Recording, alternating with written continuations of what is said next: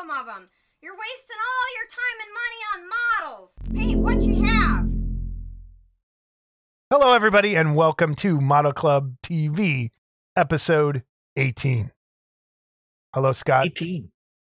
Hi. As always, my co-host is Scott Johansson. I feel like we've done this before. Yeah, it's feeling kind of deja vu-ish. Well, why would that be, do you think? I don't know. Well, I'll tell you Actually, why. I don't know why. But this is the second time we're recording this entire episode. And so if we don't seem as enthusiastic as we normally do, it's because it's the second time. And in one part, the email part, it's the third time because the first time we recorded the emails in the Matt episode, we decided not to use them. So here we are. We had an audio error, and in the first one, you couldn't hear. Who had an audio error? I mean, I did. Thank you. Because, all right, we won't get into it. Yeah, whatever. Yeah, we're a team, so it's my fault too somehow. Whatever. Everything's your fault. Pretty much. All right. So anyway, how you doing, Scott? You good? I'm great. You? What's new with you? I'm okay. Thanks for asking. What's for new once. with me? Well, what is new with me? Surgery is pushed back to April 1st. I don't know if we covered that in the last episode, but surgery is back to April 1st. So I'm going to live just a little bit longer. A little bit longer. And April 1st is pretty appropriate, I think. You know, a lot of people said to me, only you would have surgery on the 1st of April. And then I've also, because of the magic of television or the internet or YouTube or whatever it is, I can now say that in our first recording of this, I had a COVID appointment tomorrow. Now I can say I got my vaccine yesterday. How you feeling? So, really nothing. I've talked to a few people that said their arm got really sore and stuff like that. And my arm feels like I had a needle stuck in it 2 days ago. Okay. Like a bruise, like an ache. Like if I do this, I can still feel it. Like how I used to feel after gym class after all the bullies pummeled me in the arm. No, like you feel when they put one of those 18 rings in your ear, probably. Okay. That didn't hurt that bad, actually. But no, and that's all it is. It was just like a normal shot. Well, good. Nothing, no side effects. I got the Pfizer vaccine, and I go back a week after my surgery to get number 2. Good. That's good for you. I'm glad you got that before you went in. Just in case. Just in case. Yeah. And if I grow a tail or anything, we'll show it here first. I don't want to see that. No. Big old hairy tail coming out of my ass. I just pictured, no. With a point on the end, like a little devil point. Yeah. Oh God, I just pictured your bare ass with a tail. Oh no. Oh man. That'd be cool. And then I'd get a tattoo of you at your mouth right on the end of the tail. So like the tail's coming out of your mouth. So there you go. All right. Yeah. Hey, Spike, have some fun with that. Okay. Oh boy. Oh, wait, here. No, never do that. I just did that. I shouldn't have done that because now they can put things in my mouth in Photoshop. Dang it. Like they need Photoshop for that. That's true. Freak. All right. So the other problem that was created from our redoing this episode was our drawing for the Planet of the Apes bust from Paul Gill and Gillman Studios. We pulled a name. We have it on tape. And here you're looking at it right now as I'm talking about the new drawing. You might even be seeing it right now. The name that won this Planet of the Apes bust from Paul is Roy Kirchhoff. And we pulled that name. And since I wanted the drawing to still be on the up and up, I wanted to show the old way. And I wore the same clothes to try and fix continuity, but I don't think Scott did. So Roy Kirchhoff, I'm gonna email you. We're gonna get your address. We're gonna get the Planet of the Apes bust out to you. Your best friend Chinksy sent in a Planet of the Apes finished Caesar bust for you to look at. It's Scott. Finished, all right. So it's finished. But I'm just kidding. Yeah, I know. Bill and the other two busts he has here, the other bust he has here is an Urco. That's a Needful Things release, which is nice as well. Really nice bust. And you showed it on the pictures and stuff. And Jason almost didn't want to have the drawing. He says, I want this for myself. We should just keep this for ourselves. But I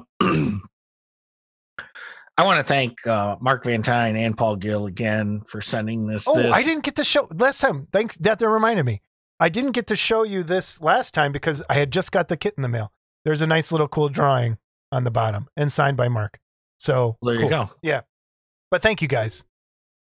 Yeah, no, we really do appreciate it. Paul's been really supportive of what we're doing and appreciate that as well. So yeah, absolutely. So we'll get that out to you, Roy. Congratulations.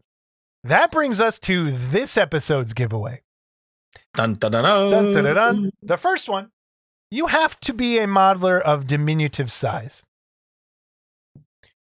Typhon Studios and Mike Calvert is this week's donor. I wish he sent a kidney. That would be good. Whenever, yeah. I don't know if it would Dry make it ice. across the Atlantic, but Dry ice. Yeah. The first part of his giveaway is really easy to win. You have to wear a size medium t-shirt. He sent us a pretty cool Typhon Studios t-shirt, but it is size medium. So the first person to send an email to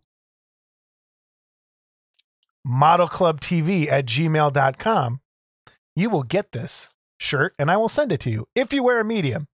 If you don't wear a medium, send an email to modelclubtv@gmail.com. But you have to wear the shirt and send us a picture. Yeah, and I'm going to tell you, if you order it and you don't wear a medium, I damn well better see your fat ass in this medium. Yes, absolutely. Okay. Yep. All right. Otherwise, I'm going to put it on and you're going to see my fat ass in this. Okay. So yes, first person to get an email for the shirt wins it. Done. Done. Yours. Okay. You may have noticed in that little thing an automated email. That was the source of much swearing and much money. And I'll talk about that next time because this episode we're keeping it short. Yeah. And it basically anyway. came about because Jason can't say modelclubtv@gmail.com. Actually, that's fucking true. He had to spend $150 on some equipment that he can hit the button and the email pops up. So Model Club TV. But it looks pretty cool. It looks pretty gmail.com. professional. And since you can't see it right now, when you see this episode come out, you're gonna be like, "Hey, yeah, that was worth $160." Sure was. Because you All can't right. talk. Anyway, Get it fixed. have I ever told you what my family does to me in my mumbling? Have I ever told you this? No, this ought to be. My dad and my brother make fun of me incessantly for my mumbling my entire life. And I do have a mumbling problem. I admit it fully. And I speak for a living and I totally get it. But I was going through, I forget what I was watching or reading, but it was about anxiety disorders and people with social anxiety. And one of the biggest symptoms of people with social anxiety is mumbling. And so I took that paper back to my dad and I go, "You've been making fun of me my entire life for a psychological problem." Anyway, sorry. Mike Calvert, Typhon Studios. I'm your host, Jason Mumbles Walker. And there you go. This is therapeutic for me. It really is. Okay. Could you understand? Did you ever see Dick Tracy? Yes. No, my brother makes fun of me. We went yes. So we saw that movie. He goes, that sounds like you. And I was like, I hate you. All right. Anyway. On to our drawing. Yes, we're trying to keep this short because, again, second time we're doing it. You know what, though? This is good because we have new material. We do have new material. We can't relive the jokes I made last time. There were some great ones, though. I know. But anyway. All right. Mike Calvert, Typhon Studios, has generously sent us across the Atlantic Ocean one of his kits. Now, Scott, there's a special rule for this giveaway. Would you like to tell everyone what it is? We don't have a button for that? Next time. Next time. I'm not even kidding. You don't understand how much swearing it took for that to happen. So please, just that the email shows up is a... We have to limit this to our U.S. watchers. And the reason being is the first drawing we had to send, where did you have to send that to? England? England. Yeah, it was, yeah. Yeah. And it was not cheap. And we're not complaining. No, and we're not complaining because we got the kit for free and you we know, wanted to make someone happy. So we wanted to make someone happy, and him and I, and we both split the cost. I didn't make him pay for it because all I hear about is I bought $150 so I could put a name up here. already, But but regardless, so it would actually be cheaper for you to probably buy this if you lived overseas. Just buy it straight from Mike than it would be for us to send it back to you. However, if you didn't buy this bust because of the shipping costs, now's your chance to get this bust shipped to you for free in the United States. And we have, and it's one of their earlier releases, sculpted by Kent Kidwell, The Phantom of the Opera. Now, we are going to put pictures up. I was going to open the kit up and show people, but it is packed so nicely, I don't want to ruin it. So let me just, like, there's a scroll in there. A scroll. There's a scroll. Is there a scroll in there? Come on. There is a scroll. And it's got string tying it together. It's so neatly packed. I don't want to touch this. Because I was looking at pictures, and we're going to put some pictures up. I believe this has 2 heads. Yeah, I got to go back and look too. This would have been done. I would have looked at those pictures when I was editing yesterday, but we had to redo it. So yes, there's this. The other thing that comes with it, you get a really cool, seal. There's some other really cool, and I said really cool twice. There's some Fan of the Opera pieces that go with it. The music sheets are there. Kind of see them. There's an admit one ticket. This is a kit. This is how garage kit companies are going to have to stay alive, I think, in the days of 3D printing. You get all these little cool extras that are coming with it. What are those? Are those like tattoos? Those are stickers. Oh, okay. So, and I think they're all stickers, actually. I think that feels like a sticker, but I don't want to mess with it. I want a Jaeger Army sticker. And then this is a Typhon, 2 Typhon stickers. I want a Typhon sticker. A really nice card that you can what? Edit this out. I want all that stuff. This is frameable. Hey, just edit all that out. I want all this stuff. You could pay me and I'll put your name in the drawing. That's great. All right. So yeah. So please, US people, send us an email to. Oh no, it didn't work. modelclubtv@gmail.com. With Phantom as the tagline. Phantom as the subject matter. Subject line. Jason will, I don't know what he does after that. You'll get a ticket number and then we'll draw your name. You'll get a ticket number and we'll draw on our next episode that we'll call the pre-surgery. Could be Scott's last episode. Yeah. You know what? If I drop, I want everyone to watch what happened to him right there. So, but, yeah. So again, modelclubtv@gmail.com. I don't want to find a new co-host. You better not die. Subject Phantom.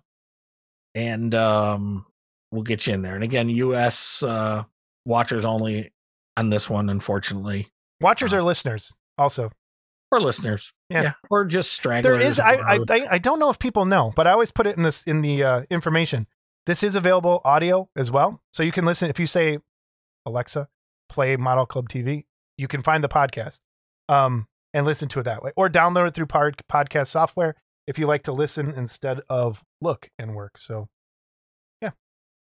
But thank you, Mike Calvert. This is awesome. And again, don't forget, t-shirt, size medium, first email, or size XXX, but you have to take a picture in the shirt. Yeah. And again, the folks that have donated kits, Mike, Troy, Paul, twice now. Larry, we really appreciate it. And, again, if anyone wants to get their product out there and just donate, have it donated, hey, we'll do it. We're getting about we're not keeping 200 viewers an episode. So at least 200 people will see that you're selling something. And, no one's paid us to say anything. We're just whatever. We'll help anybody else. Ass kissers, apparently. Yes. So, yep. And be sure to please hit that like button. Even if you're a subscriber, hit that like button. The like button helps a ton. So, and comments and likes are going to help us get kind of noticed, but which I don't know if we even really want, but whatever. Oh, I love the comments. I love answering the comments. No, not the comments. I don't think we want to get noticed very much because we could probably get in trouble for some of the stuff we say. But anyway, we're a little slaphead. Look, I am not wearing a black t-shirt. for the person that made that comment. Patty's Pub. Look, I'm wearing a gray t-shirt. I was wearing a green t-shirt the first time we filmed it, and now I'm not. Okay. All right. On to... Hey, wait, no, I wanted to ask you. I saw some movies. Lucky you. Couple things. I hate you. Based on Phil Kupka, I saw Velocipaster. The story, the sad tale of a pastor that turns into a dinosaur. And it is terrible but good. The dinosaur looks like it's made out of paper mache and he fights ninjas. That's all I really need to say. And after that, I watched Wolf Cop, which came up from a couple episodes ago with the Wolf Cop bust from Dave Schmidt? Yes. I kind of want I kind of want that kit now. I want to go back and get it. That movie's pretty good. It's ridiculous. Super Canadian werewolf cop movie who's a drunk, crazy cop and ends up being a cop as a werewolf. It's pretty cool. And we were totally wrong when we talked about it. It is not an old movie. It is a newer movie. So And we that made a was mistake sculpted- for the first Was time. that sculpted by I'm pretty Mark sure. Van Tine? I think so. Yep. Yep. That was our first mistake we've ever made. Yeah. Yeah. Second We'll go with mistake was not recording Jason's audio, which maybe wasn't a mistake. So maybe we should have just I'm dumped never in gonna like live it stupid questions, like, how do you feel about the rectum as a whole? Stuff like that. So, I'm never going to live it down. And then the other thing I did watch was I watched Blade Runner, but for the first time in 4K on my brand new Blade Runner 4K in Blu-ray, not Blu-ray, 4K DVD on my new 4K player. That thing looks amazing. The sound is amazing, but it's almost too clear because you can see how all the models are built. The building, the original pyramid building that they fly, like it looks beautiful. And I'm so used to watching it on VHS, so it was shocking to see it that way. and that was my problem with a lot of DVDs, the Blu-rays, is a lot of the CGI really, Yeah. the clearer you get it, it just doesn't look real. It- and it's, I don't know. Well, Sometimes see, here's what helps we that. overdo it. What helps that is, I think, for Blade Runner specifically, is they used a lot of models for that. It wasn't CGI. So it looks a little better and it doesn't pull you out as much. So definitely try and watch that in 4K if you can. It's really, really, really worth it. So what happened? The Lord of the Rings movies didn't put you to sleep, so you figured Blade Runner would do it?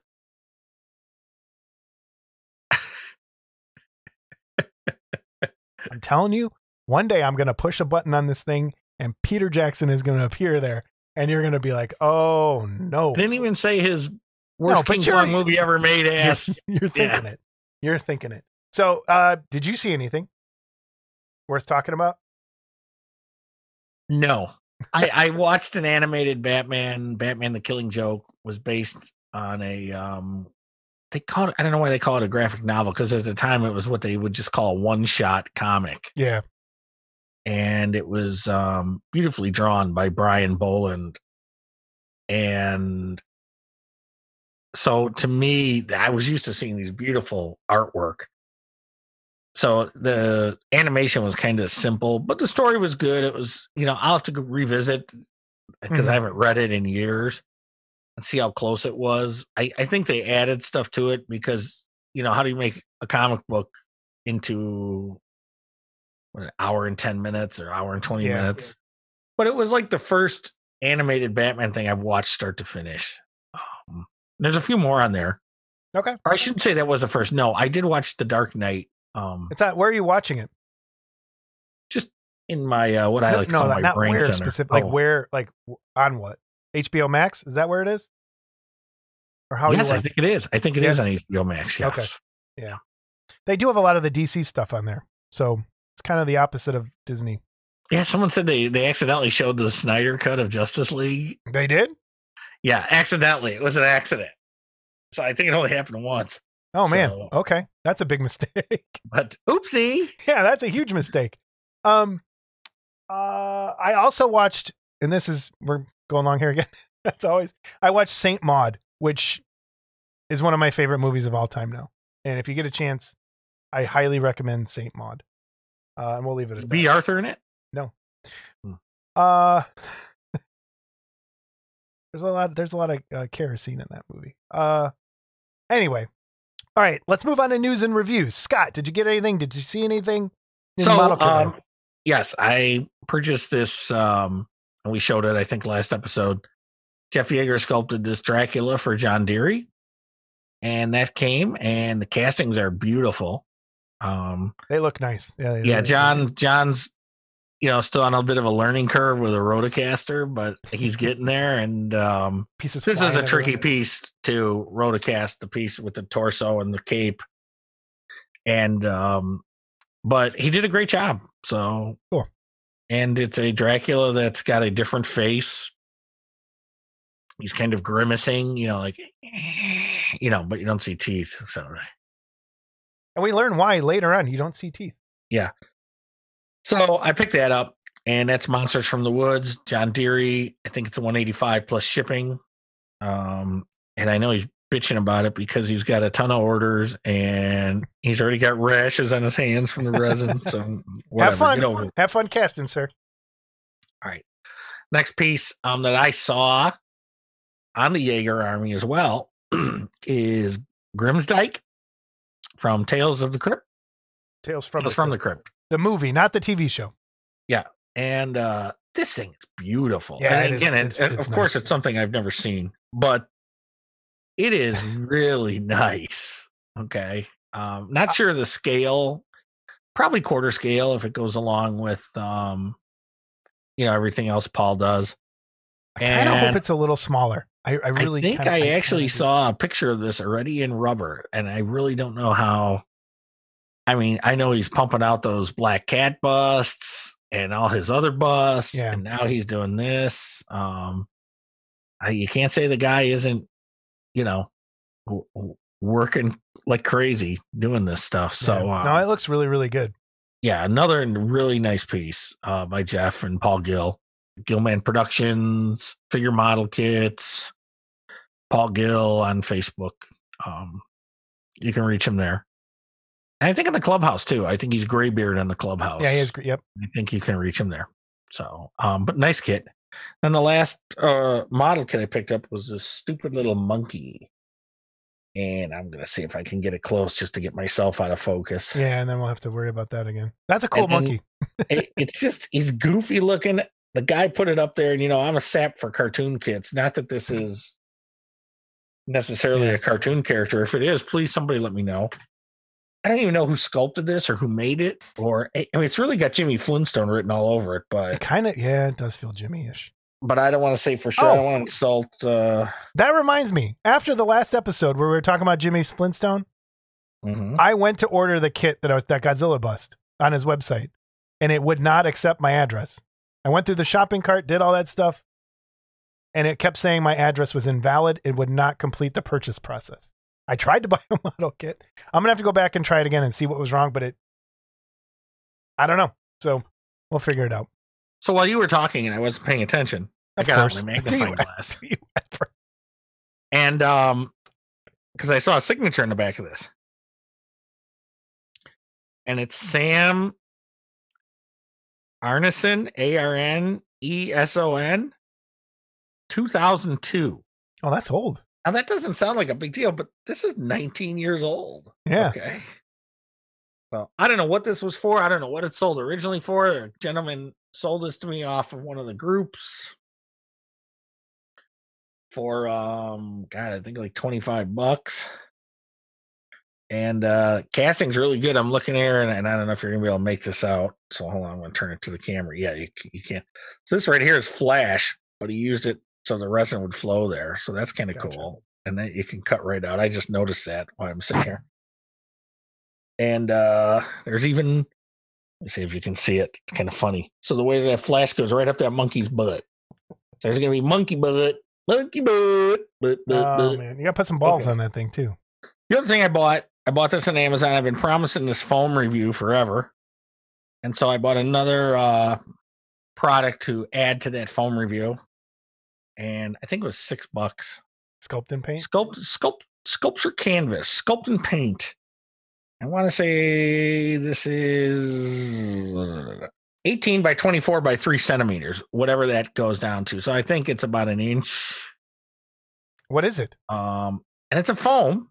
And that you can carve and then Oh, paint. it's like a carving block? Yeah, and it looks a lot like the balsa foam. And again, I'll throw myself out of focus if I can. But here is the back of it, just a craft that someone's doing. Okay. So it'll be interesting to see how that works as well. All right. So there we go. That's all I got. What did you get? Did you get anything? I just picked up 2 new miniatures from the store today, actually, that were birthday. They were like limited edition birthday for a store when it opens. So nothing really to talk about. We did see the witch kit painted. Yes, our friend, who I can't wait to have on, Anthony Aranjo, painted this, again, sculpted by Jeff Yeager. And I think we should have the Jeff Yeager drinking game every time Jeff's name is mentioned. Okay. Because screw Robson, he doesn't even comment on our stuff anymore. But so the which was sculpted by Jeff Yeager, and you got the update last episode from Mark Worthling. But here's Anthony Aranjo's beautiful paint job, and can't wait to get this one. This is really cool. Yeah, it looks really good. The witch's pot, the way he painted that looks great. Yep, looks really cool. So awesome. Anything else? News and review? I think that's pretty much it. It's been kind of slow. I did find an old G fan when I was going through some stuff. Look at that. Yeah, episode. That's I got podcast. Issue number 12, November, December, 1994. And I think I went this actually. There's a really cool. There's a picture in the back that when I saw it, I thought this was pretty cool. When I saw this, it says G Fan Connection. Chicago G Gathering Prelude to Con? ?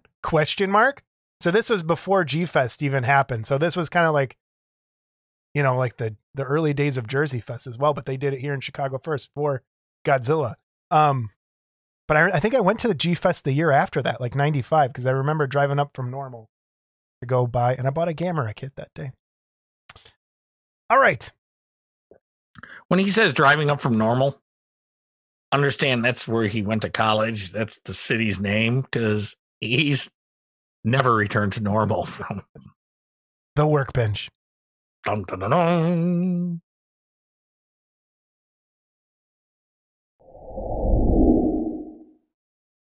Scott, we got a new part of the workbench, a new segment within a segment. We're going to just show pictures of our workbenches the day before, the day of we record these things. Now it was a couple days ago. Here's mine. I have 2 workbenches. I have one that I kind of do my painting and where I do the recording. And then I have a building bench back there that I kind of separated to kind of keep it separate. So I'll just put up those 2 pictures. This is kind of how I work. It's crazy. You'll see very similar how Bill does. And this is actually calm for my desk. How about yours? Here's yours. Here's mine.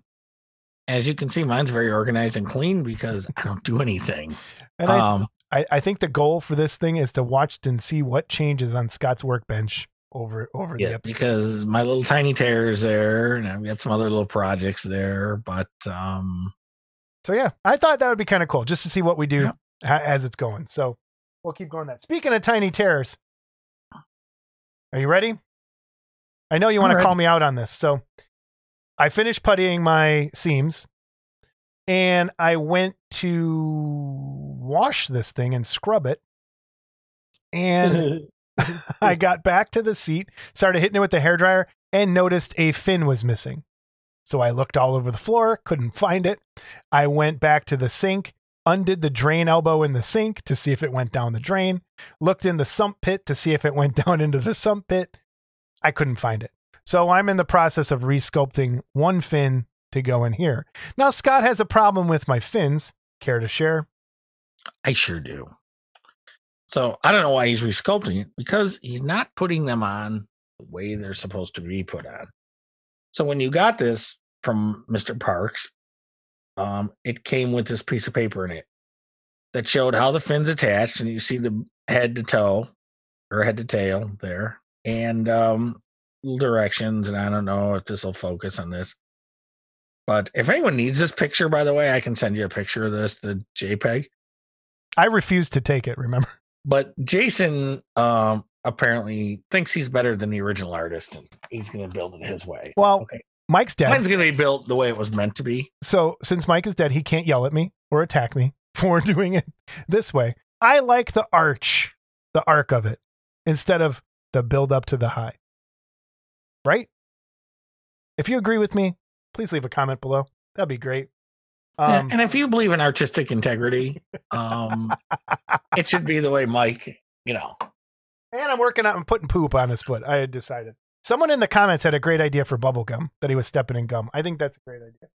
That's Kurt Krause, who can't walk and chew gum on his own. So that's take that. And then the saga of the Iron Maiden airplane ended. I finished it. Holy crap, did I swear a lot.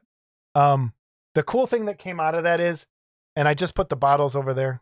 The cool thing that came out of that is I used Microsol and Microset, which I had never used for decals before.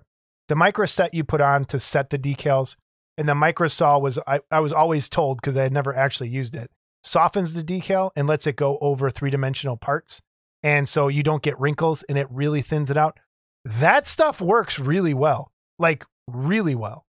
And you can see the panel, and not being an airplane guy or a car guy, I've never done this before, but you can see the panel lines through the decals once you've done that a few times, and it looks like it's painted on. I couldn't believe it. So is the decal dry when you apply that? Yeah, you have to let it dry first. You let it set, let it dry, like totally. And then you brush that stuff on in a series of brush it on from the center out to kind of help start smoothing it. Then let that dry, then do it again, let it dry. And it's just a process of doing it over and over and over until it looks right. And it looks really good. And are the directions on the bottle? I think so. But there's tons of videos. videos. Videos. Yeah, there's tons on YouTube. That's how I went and looked. There's some really good videos actually on how to use it. So check out Microsol and Microset if you have to do decals. I 100% recommend that. And which of these decals, sir, was the one you ripped while you were talking to me on the phone and started cussing? Everyone's going to think I swear a lot. I do. The left side. Is there a word for the left side of an airplane? Aft? What is that? Tail? What is that? I don't know. I know. Go ahead and screw that up and piss off the military guys. The left side of the plane tail, the flag on the tail. I was brushing it with the Microsoft, and it just totally, it was before that. I ripped the corner off. And then the Microsol I used, I put the corner back on there, and it blended it together and fused it, and you can't even tell. So that stuff, you ever rip a decal, that will fix it and make it look really good. So yeah, that's the workbench. Now, I usually say you have to put decals over a gloss finish. You didn't in this case. I didn't. It worked fine. It worked. Yeah. There was the only problem I had, the Microset beads up on it a lot, which it might do on gloss, I would think. I just didn't want to have to gloss that whole thing. And then if it was for me, I might have done that, and I didn't do all the panel lines. I was over it. And I had to paint the 2 miniature Eddies that go with it too. The guy that sits in the cockpit. And anyway, that's me for the workbench. How about you? Mm-hmm. Okay. So. I took a picture of mine. You did. That's a good start. I think that we could workbench shame you eventually. Might be the guess. Whatever. Yeah. Adjust your volume. Yeah. Real quick, we want to thank everyone for the comments on the video montage tribute to Matt in our last day's episode. I think Trevor shared it on Matt's page, and Matt's family saw it, and they really were thankful that we did it. And it's one of the few things here I can't take credit for. Jason put that together, although I did provide a few of the photos, but of course he takes credit. Probably the better photos, but and a lot of the photos I think came from Thad as well, if not most of the rest of them. Yeah. And again, just a real quick note, he's really going to be missed, and thanks for the kind words, even if you didn't know him, and thanks for the kind words on the video montage and the tribute. Thank you. Yeah. So, okay, on to our guest. Our guest today is Bill Monster Jones, and it's a name that's been around for a while. And I want to say thank you to Bill for doing it twice. Oh my God, I'm not even kidding. When I had to email him, I thought he's the nicest guy you'll ever meet. So I kind of knew I'd be okay, but I still was like, he might just tell me to go screw. Like, email him and tell me you screwed up again. Let me know how that goes. I know. I hope everything went well today. Because I can tell you right now, I'm not recording this. I'm not recording it again either. Okay. We will be. We'll go right to 19. Yep. It'll be the lost episode.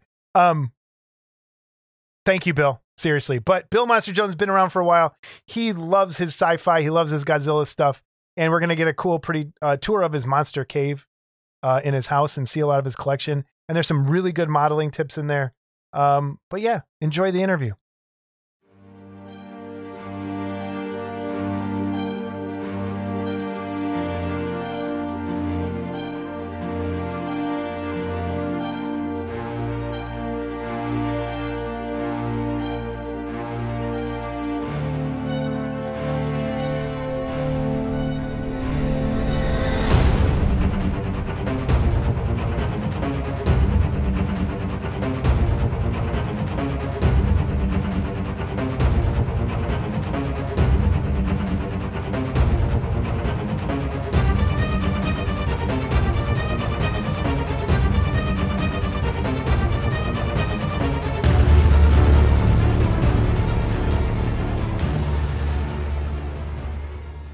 Hello, everybody. We are back with our guest, Bill Monster Jones, the amazing modeler from the state of Texas. How are you, sir? I am super. We are through with our big giant freeze of the century here, and things are looking good around here. Excellent. Where at in Texas are you? I'm in Austin, Texas, which is the very center of Texas. Cool. The last time I saw you, other than the other day when this got messed up, where was the last place I saw you? It was Wonderfest, right? Wonderfest, correct. What year was that, you think? I believe that was 2004 with the Creature from the Black Lagoon crowd. And that was next to me. I was at the Creaturescape table. Yeah, it was right around. Yep, Creaturescape. We'll talk about that a little bit later too. We're gonna get a quick tour of your monster den, your monster cave, can we call it, in here in a little bit. But other than that, your quick history in the hobby. How did you find monster model kits? I'm pretty sure you're an Aurora guy like Scott. I have a feeling you're in that same age range, but is that true? Yes. I started off building Aurora models, and like everybody else, you pick up the box and you look at the box art and you go, wow, that is cool. You got to have that box art, and you just stare at it, and then you convince your parents to give you $1 to buy the darn thing. And I built those many, many, many times. And then I started subscribing to this magazine, Famous Monsters, and it was this issue that had all the custom diorama stuff where people did actual kit bashing, and that really turned me on. So I've been loving that ever since. Cool. You buy that on the newsstand? Yeah. Did you remember getting that on the newsstand, that issue, or did you get it as a back issue at some point? Well, I sold all my stuff years ago, but I went and bought that on eBay. Fairly recently. But I mean, when you originally saw that issue, did you bought it right off the newsstand fresh? Yeah, exactly. Were you a subscriber, Scott, or did you just kind of pick it up as a kid? So when I started to get it, my brother had a few sporadic issues, and by the time I kind of did my own thing, they were in the 90s already. But that particular issue, because it had King Kong on the cover, I ordered as a back issue. And Bill, I don't know if you ever ordered any back issues directly from Warren, but they took forever to get there, because that was back in the days. Send a check or money order, and you send a check, and it'd wait to clear, and you'd get these things from them, and they were like mint, right off the newsstand condition. And so that was always really cool because it was like getting a new issue, but it was old. And yeah, when I saw that, I went nuts. But so that's why I was just curious about that issue. So Bill's a little older than me. Just saying. And of course, I'm a little younger. I'm a child of Fangoria. So when that's the monster magazine I used to read all the time. What got you back into the hobby? I went to a toy fair here in Austin, and I saw a magazine called Kit Builders and Glue Snippers. And I picked that up, and I flipped through it, and my eyeballs bugged out. And I went, oh, my God, this is incredible. And then Toy Shop Magazine, I remember that big trade magazine. They had pictures of stuff like Billikens, and they had the Creature versus Croc model in there. They had a picture of it, and I was like, oh man, this whole Aurora model thing has exploded. So between the kit builders, I found out there was a new renaissance for these monster models. So I sent off everything I could, get any catalog or, from Q-Box. I don't know if you remember Q-Box. I remember Q. I had Q-Box. Yes. Yeah. And Monsters in Motion, they had like basically everything was Xerox, their catalog, Same with Xerox. Puffin Stuff. Did you order stuff from them too? Puffin Stuff, yeah. And I didn't know anything about Billiken. And when I finally got a first Billiken kit or something, I was like, this is Aurora on steroids, Yep. And that was the thing. Like, you wouldn't even get, like, it was Xerox, the catalog when they had the Xerox catalogs. It was usually the list of the name of the thing and then maybe a little thumbnail picture that someone had cut out and glued when they Xeroxed it. Right. And so you really never knew what it was. You couldn't just search up a picture and find what it was like it is now. And there is that fanzine-esque part to it way back then that is really cool. This is pre-computer days too. Yeah, for sure. And that's how we kind of met, I think, originally, all of us, was Gremlins in the Garage, like late 90s, That's right, mid 90s. And at that point, what was your first kit? Like the one that you really remember that you're like, okay, I'm back. I'm going to build like. I did. I went to a local hobby shop and they had the Horizon Creature from the Black Lagoon. And that was $30. And I was blowing a gasket like $30. I know. How dare they? Same thing here. Don's Hobby World. Nowadays, nowadays it's through the roof, right? Yeah. How do you still have that one? I sure do. Yeah. Okay. I still have those first ones too. So you were telling us earlier before we started recording about the Illuminator kit that you had built too. That's right. My wife was aware of my monster fetishes, and she bought me the Illuminator Dracula. Uh-huh. And one time it snowed here again in Texas, and we were kind of locked in. So I built that thing and painted it, and I realized how much fun it was because it was many years since I'd stopped doing it.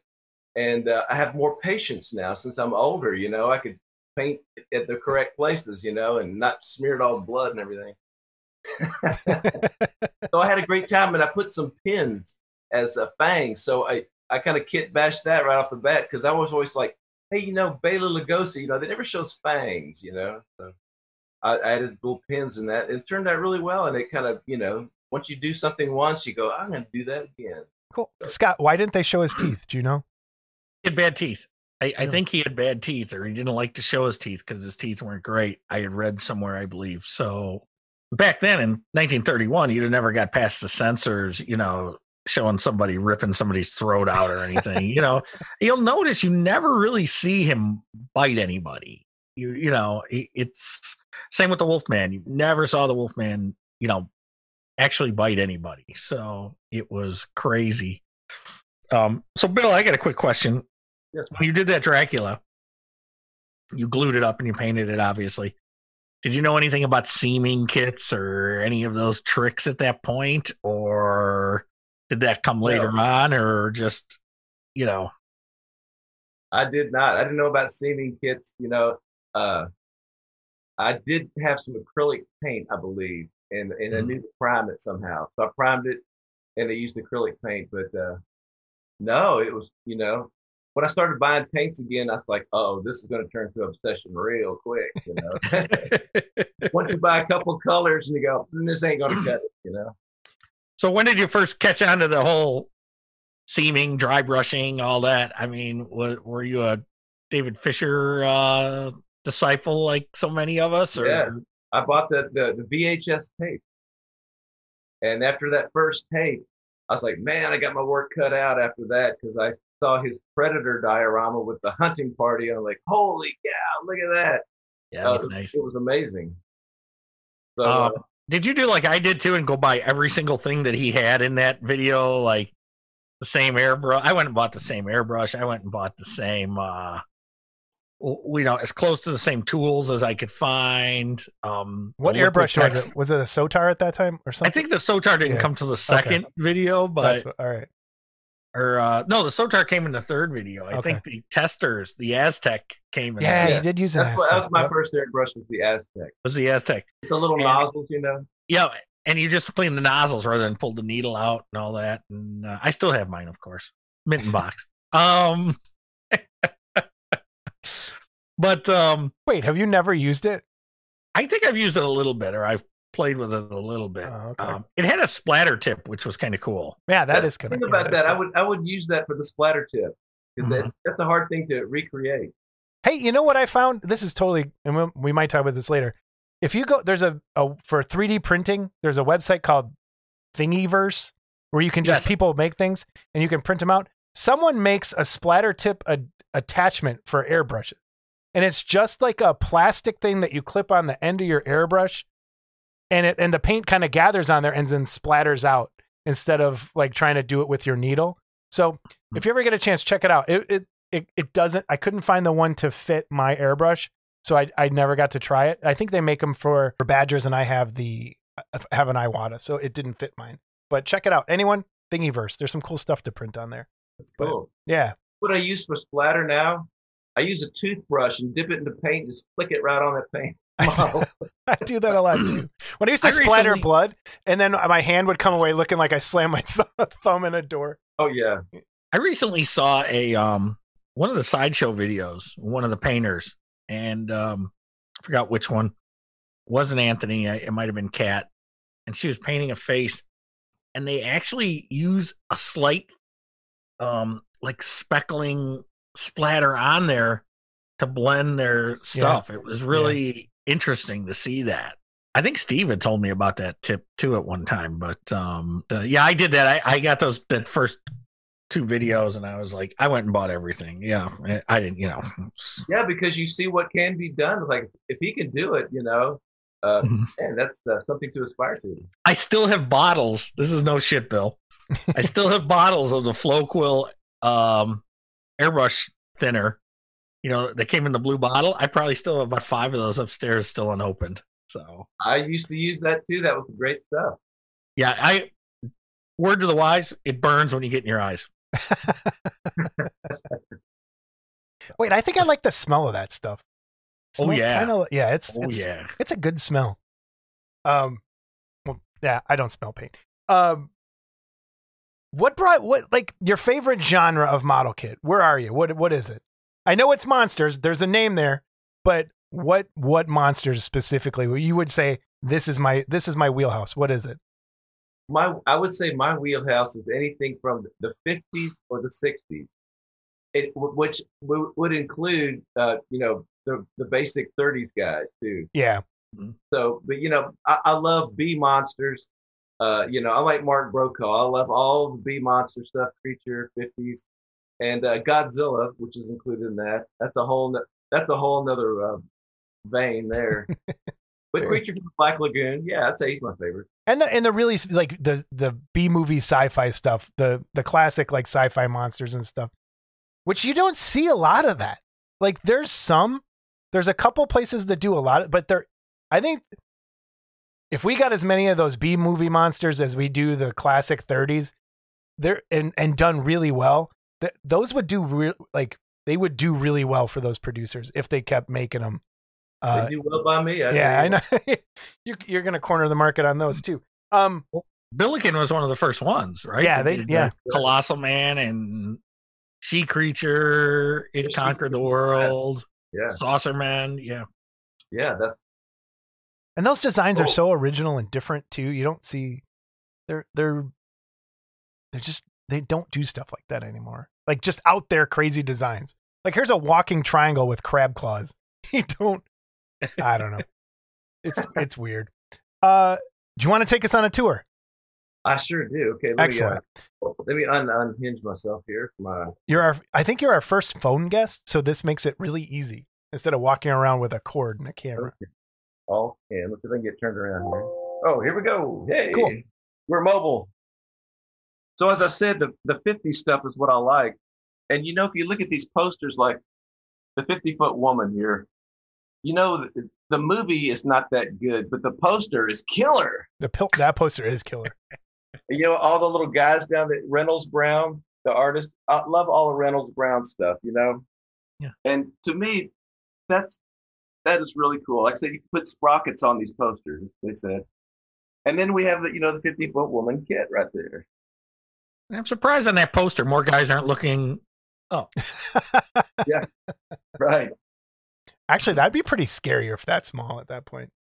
Yeah, she's a little more than 50 feet in that shot, but it's Yeah. pretty cool, You might never find your way out of there. That's a Victoria's Secret size you're not going to find. That's right, no kidding. So, there's the Jeff Yeager Nosferatu, which I love. Super job. Mike Hill's Dracula. Still the best Dracula out there, I think. Yeah. And check this out. Let's see.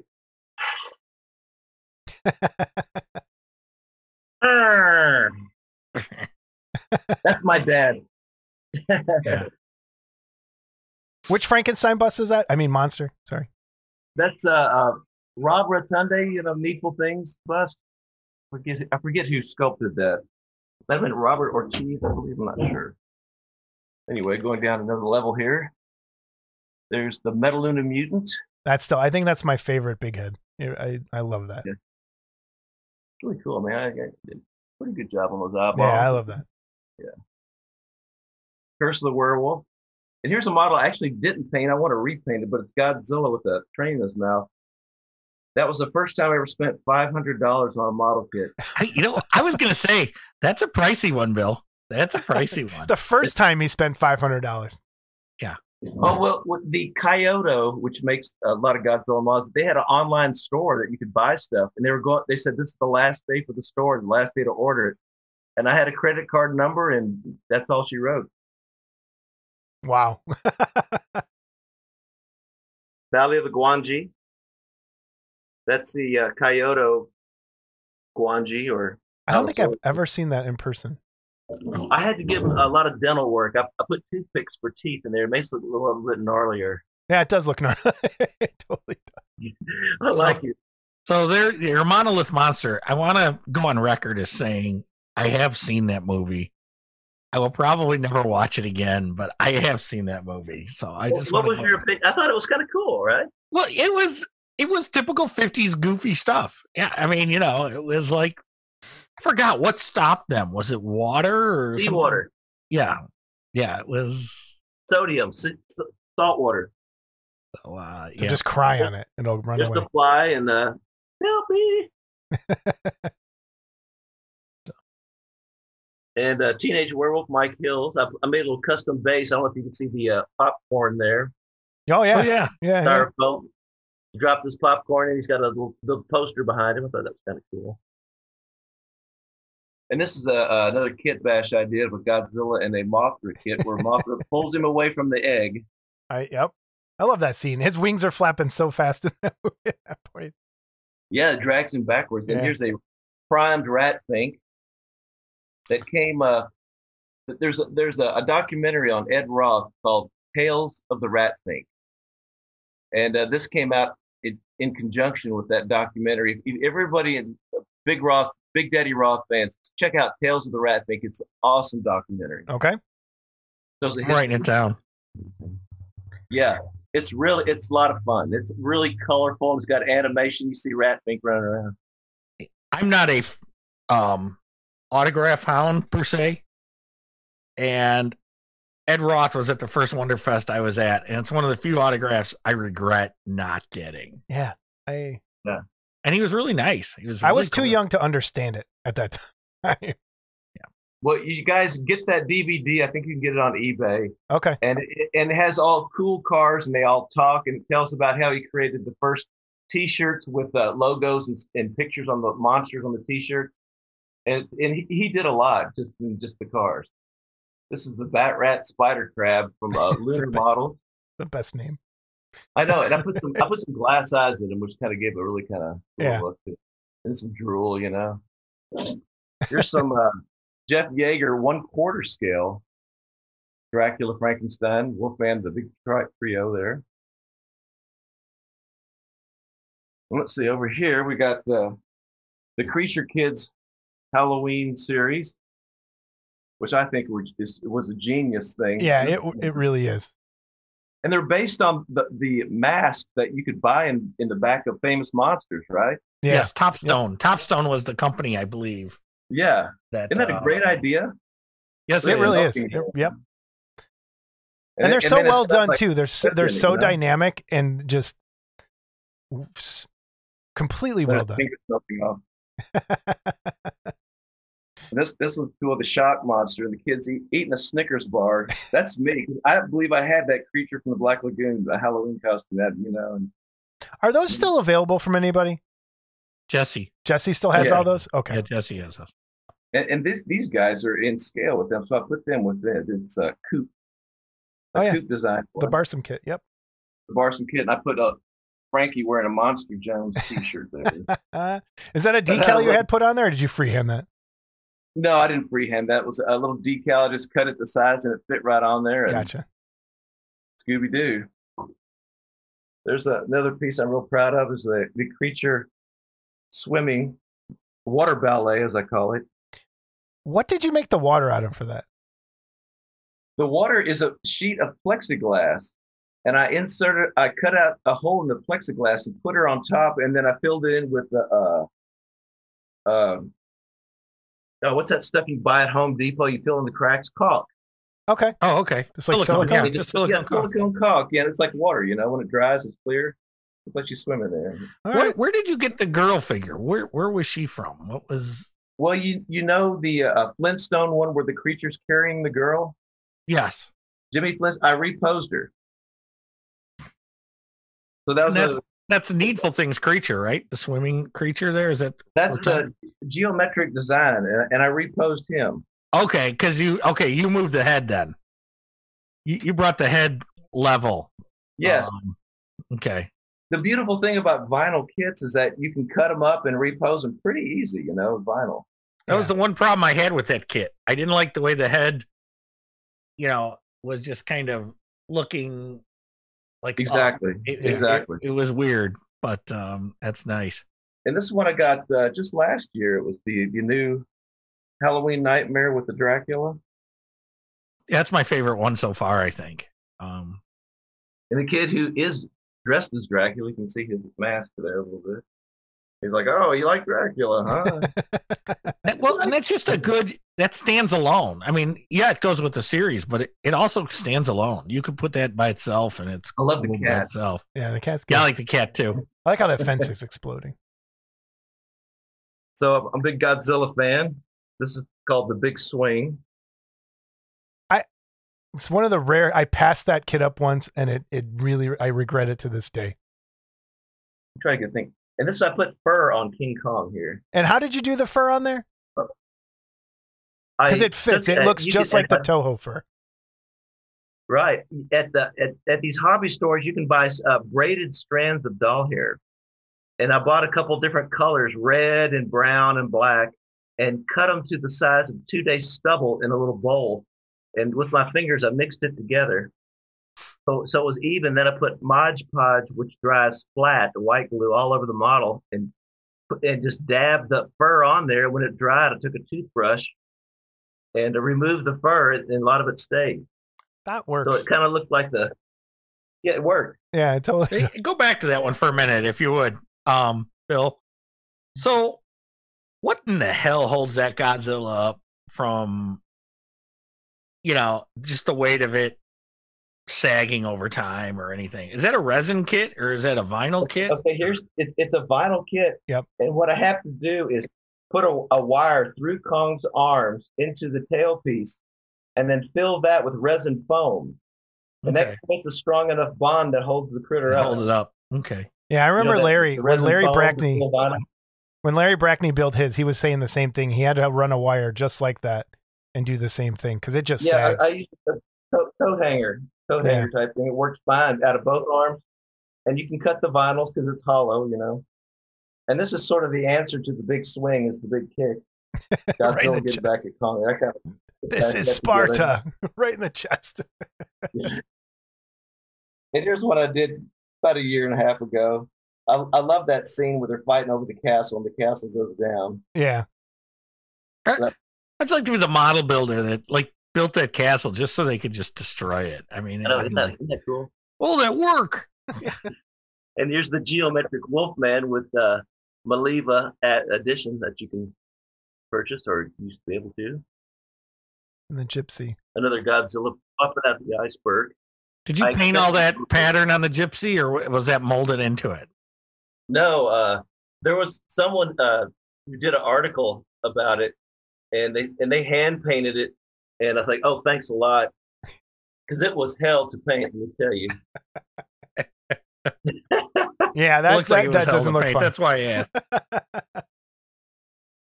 Well, it tested my skills, and I'm a better painter. You realize what you do is you put a blob, and on top of the blob, you outline it in white, and then you put something else, and like, hey, that looks pretty good.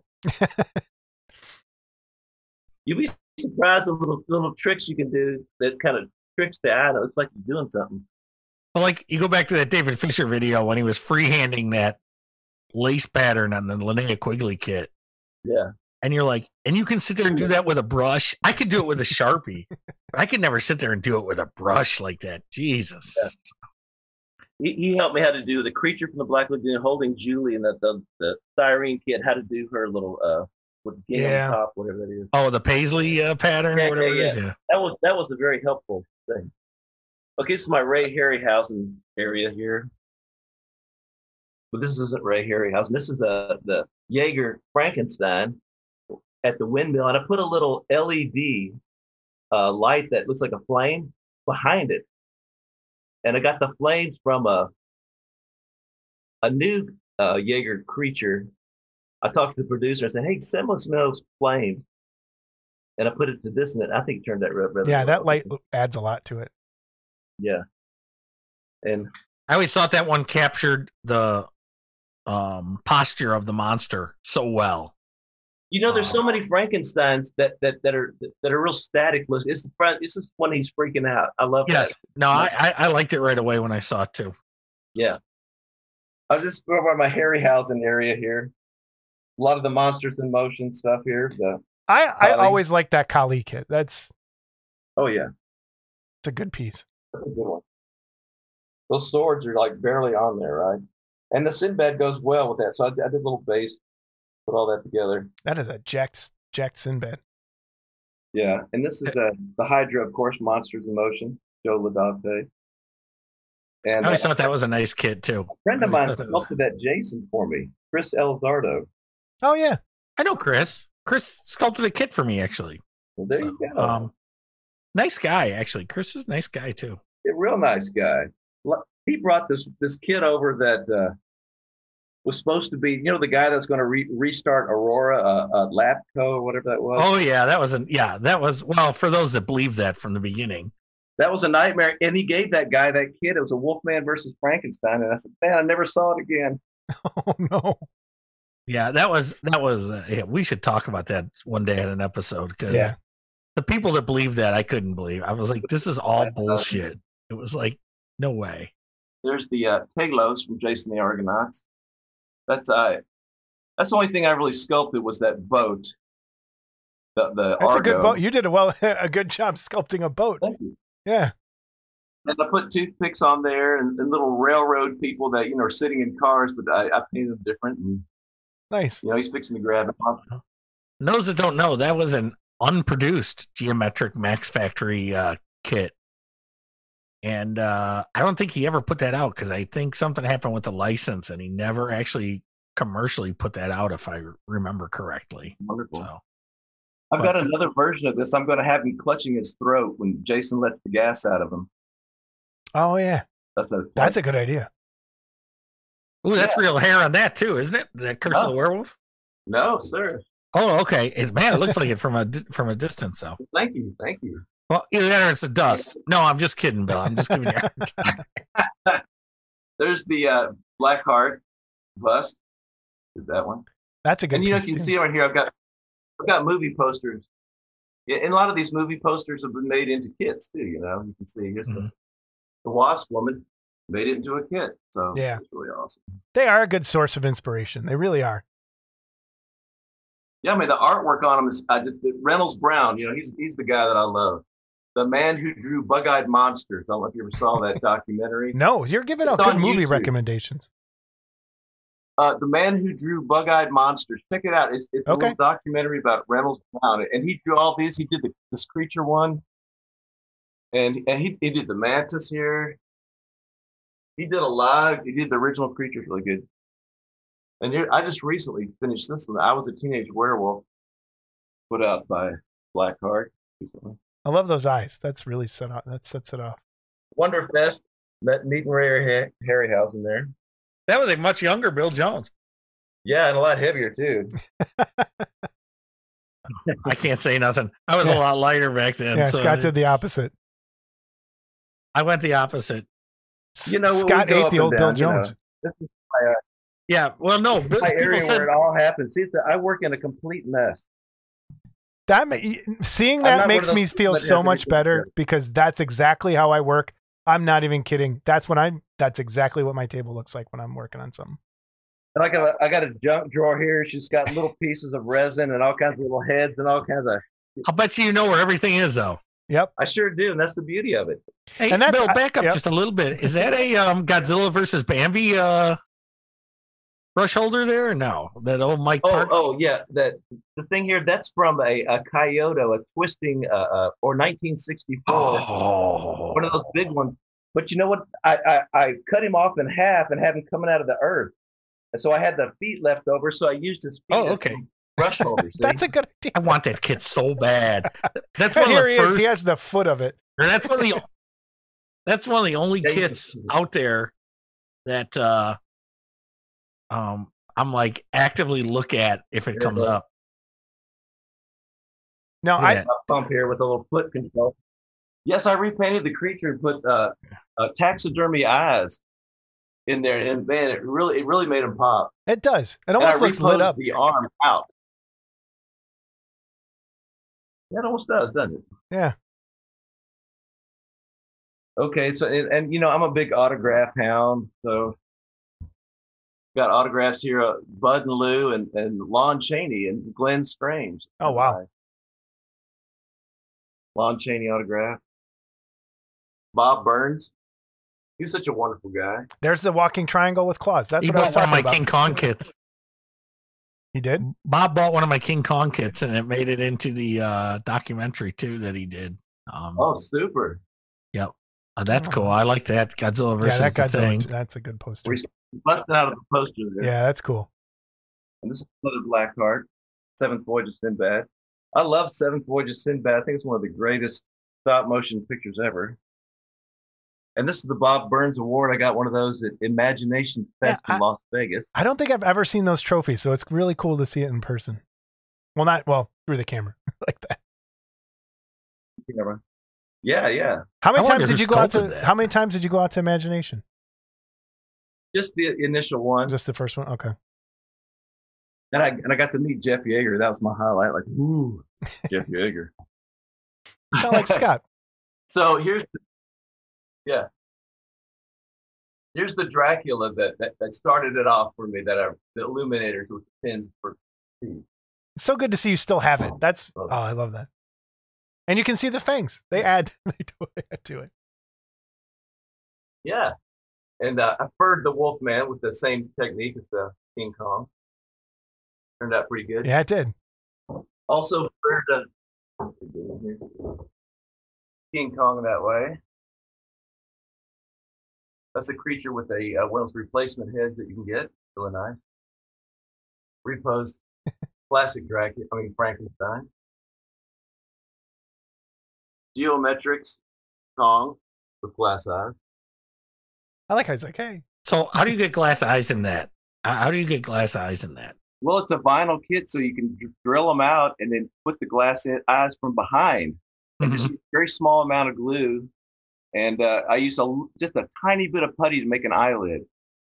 Okay. Actually, I didn't do an eyelid on that one, but it worked out pretty good. It's a little bird eyes for birds. Mm-hmm. Worked out pretty good. But from taxidermy, you can get all different sizes. They don't cost much. Everyone should have a stash of eyes. I do. They're just not the model kind. Dude, I got one that goes wherever it wants. What do I want any more for? Behind there, I don't know if you can see a plaque of Mars Attacks from the Bubblegum card series. Yes. And there's a guy here in Austin that does a radio show named Len Brown. It turns out he was one of the creators of the card series. Oh, wow. So if you're familiar with the Mars Attack card series, he's one of the creators of it. And it was real bloody, little moms were freaking out because it was so bloody. Didn't they get pulled? Did they get pulled off the shelf? They did. Okay. Yeah. Which is what led to their ultra rarity for a while there. Bob Burns Award there. And that's the new Jaeger tribute, Creature from the Black Lagoon. Yeah. And this is the Coop Space Girl. Such a cool with kid. her coffee swilling Martian kid buddy. And I put a Starbucks logo on his chest. Of course.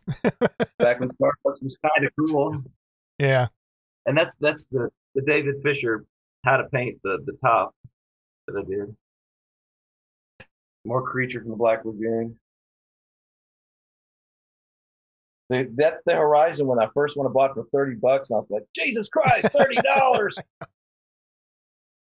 Our old friend Phil Kupka is actually selling that. Well, I think he's selling it with a creature, but the Julia base and all that. It's so tempting.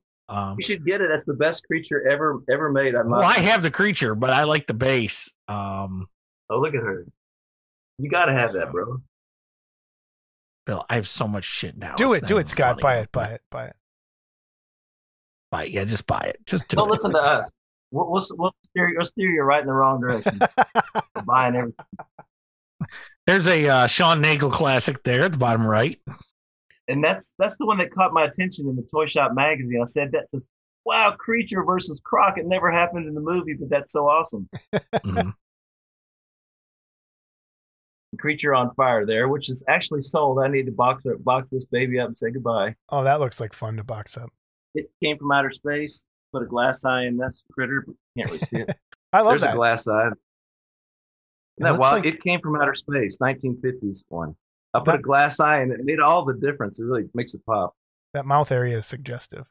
So what's the difference between, and I'm going to ask a dumb, I don't watch movies question, Bill.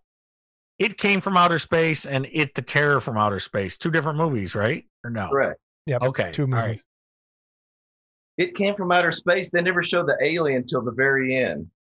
Okay. It Terror from Outer Space was based on the movie Alien was based on that. And there's some posters that I had made. I want to give a shout out to this guy that makes these reproduction posters named Jim Zippo, like the lighter, a Zippo lighter. Uh-huh. And if you look him up, Google Jim Zippo on Google, and he sells these things at a fairly decent price. And I had this one kind of custom made where you can put now showing at Monster Jones Theaters. I thought that was just awesome. That's fantastic. And that's a great poster too. Yep. Yeah, just the graphics are just fantastic. Jim Zippo? Okay. I'll get a link in there somehow. Jim Zippo. My last name was Zippo. Yeah, he's a DJ. And okay, here's my little award section here. The Polar Lights when they put out the giant 16-inch Godzilla, they had a contest, and I won first place. God dang! I totally remember that. Wow.